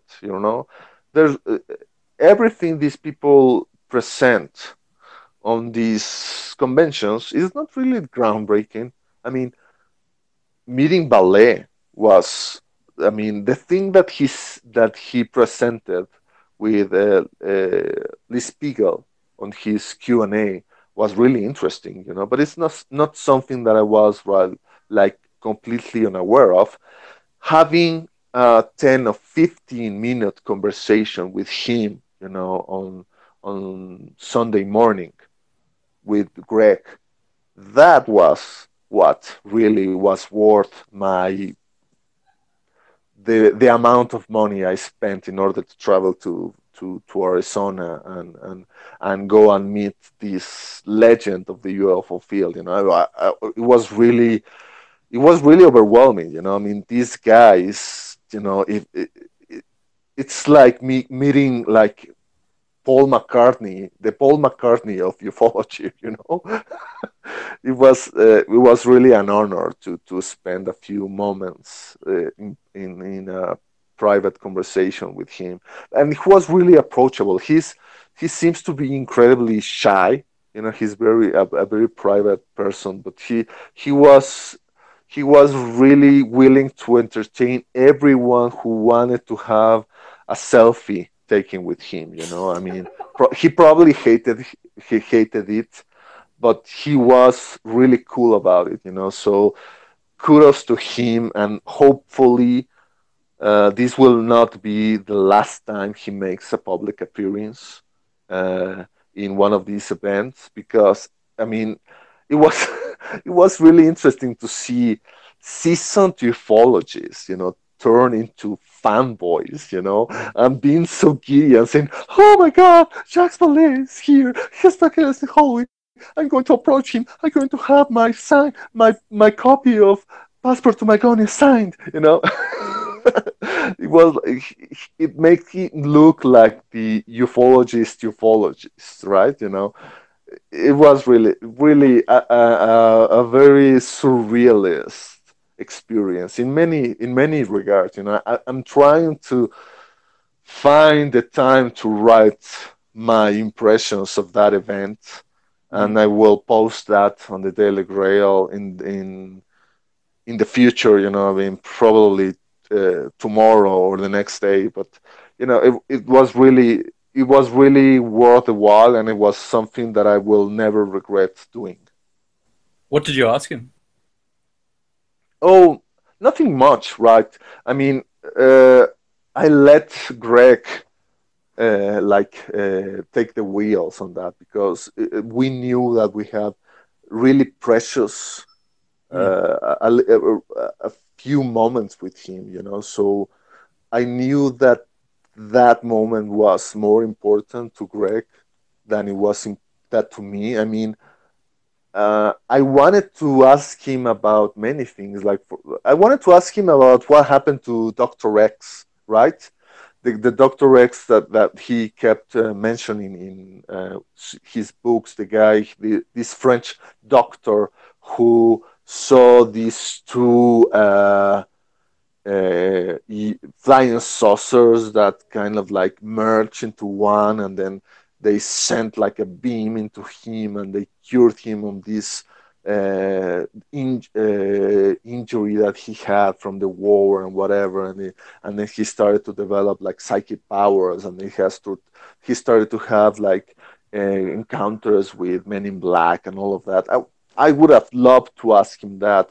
I also wanted to ask him about this thing that Greg Bishop mentioned in the book Project Beta about Dr. Allen Hynek giving Paul Benowitz a computer that was supposedly programmed by the Air Force in order to keep deceiving Paul Benowitz into thinking that he could manage to decode the signals that he thought were being sent by alien beings in order to I don't know,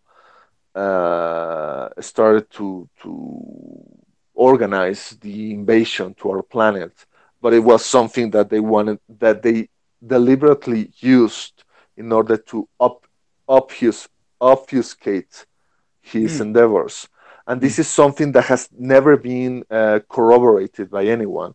But since Ballet was so close to Hynek, I kind of wanted to ask him that, but at the time I was so nervous and overwhelmed to be sitting right next to him that I just forgot about it and I missed my chance.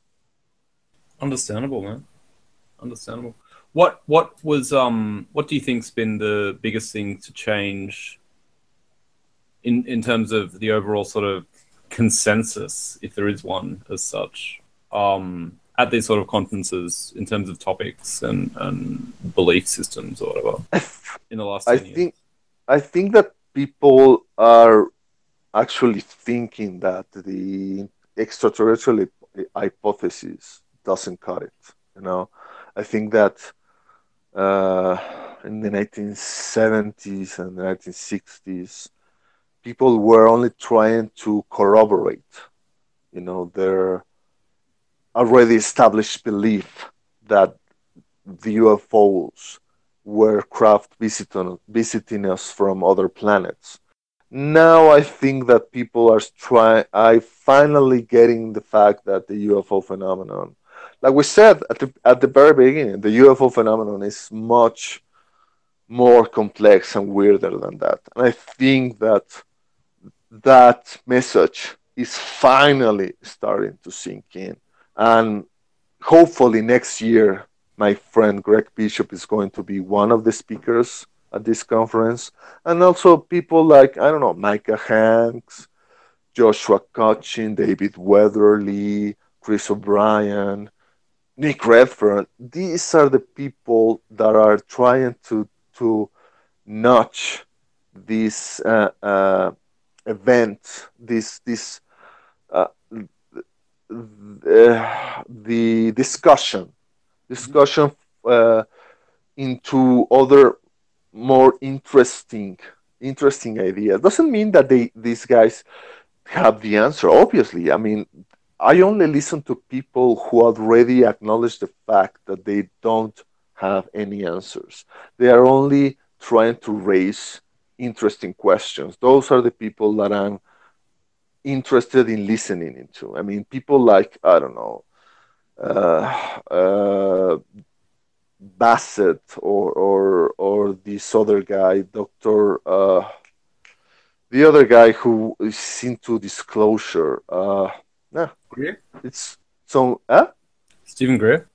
ex Stephen Greer, right? Yeah, Yeah. those are the people I'm not really interested in listening to. I mean, Yeah.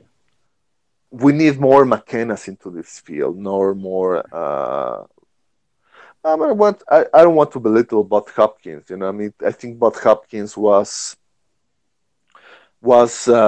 really useful and really helpful for a lot of people. I mean, I think he was someone who was there to give a consoling uh, arm or to listen to people who were dismissed by psychiatrists and psychologists, when there was no one there, who were willing to to accept the fact that they weren't crazy. I mean, that was Bud Hopkins' value. That was his contribution. I don't have to accept his theories or his conclusions, but I think that uh, he was well intentioned. Probably someone even like David Jacobs is well intentioned, but the problem is with that David Jacobs is that the whole thing with Emma Woods and all of that, it shows you how your bias is going to force you into, behaviors that end up to being completely messed up. So to return to the idea, to the question, or to my main point here is that there are people there who are changing the discussion. MUFON is not as monolithic and is not as grounded on the ETH as we used to think so. I mean, my friend Cassidy Nicholas, who is a member of MUFON, uh, has shown that. She had an interview with Greg Bishop recently on Radio Misterioso, and we're discussing that how they're not really trying to push the ETH into the things they are investigating. And even Joshua Cochin, he had a presentation for the Georgia MUFON chapter, and mm, a lot of people there were very receptive to the message that, okay, the ETH doesn't cut it. There are things that we need to take into consideration. So I think there's hope for that. I mean, whether we manage to find the final answer to the UFO phenomenon, honestly, that's beside the point. To be honest, I mean, I'm 42 years old. I'm really okay with the idea that I'm going to go to my grave without knowing what the answer to the UFO mystery is. The UFO mystery has been kind enough into coaxing me into improving many things in my life, my command of another language, for instance, aside from Spanish, trying to express myself in English, try to learn as much as I can about history, anthropology, astronomy, physics, biology, genetics, mythology, religion, psychology, and whatever. That to me is the thing that I'm trying to take out of the UFO field. I'm not trying to take out the big answers about the universe and all of that. I'm trying to use the UFO phenomenon as my personal alchemy, as a way to better myself, And if I manage to find a few things, further along the road, so much the better. But the road itself, it is its own reward. Speaking to people like you, it's is the reason why I'm still interested in the phenomenon. Thank you. That's beautifully put and a great place to end, I think. Thank you so much for spending some time with me talking about this. Oh, you're welcome, Mike. This has been a delightful conversation. And I absolutely echo what you said. It's all about the quest and the journey and the mystery, not putting it all in a vine or a tweet. Mm-hmm. And I think we've covered so much ground that people are going to get a lot out of this.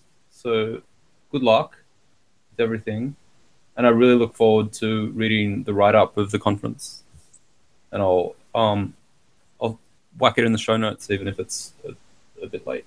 Okay, yeah, I'll try. Like I said, I'm trying to kick myself out of my laziness and trying to post it as soon as possible. And as soon as I do, I will send you the link. Brilliant. All right, man. We should totally do this again down the track. Perfect. Yeah. I've read some more books. and can ask you some questions. All right. Thank you so much, and you keep well, and we'll talk soon, mate. Okay. All right. Cheers. Hasta luego.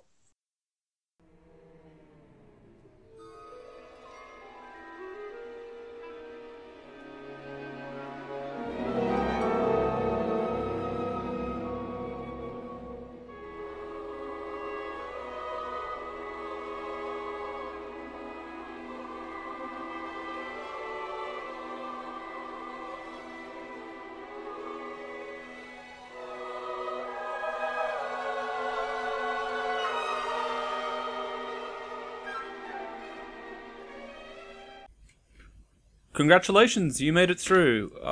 Thanks for listening. Let's see. Red Pill will be back because, you know, I love repeating guests and I think we've just got started talking there. These are the things you say at the end of a podcast. Stuff like, if you want to subscribe and you're listening for the first time, just go to marky.com/podcast. That's m1k3y.com/podcast. Also you can get this early on Patreon. Patreon/Mikey, same spelling. And, we're all gonna die horribly, but you know, it doesn't matter because the machine gods will save us. Or drink Coke. Okay. Thanks again. See you next time.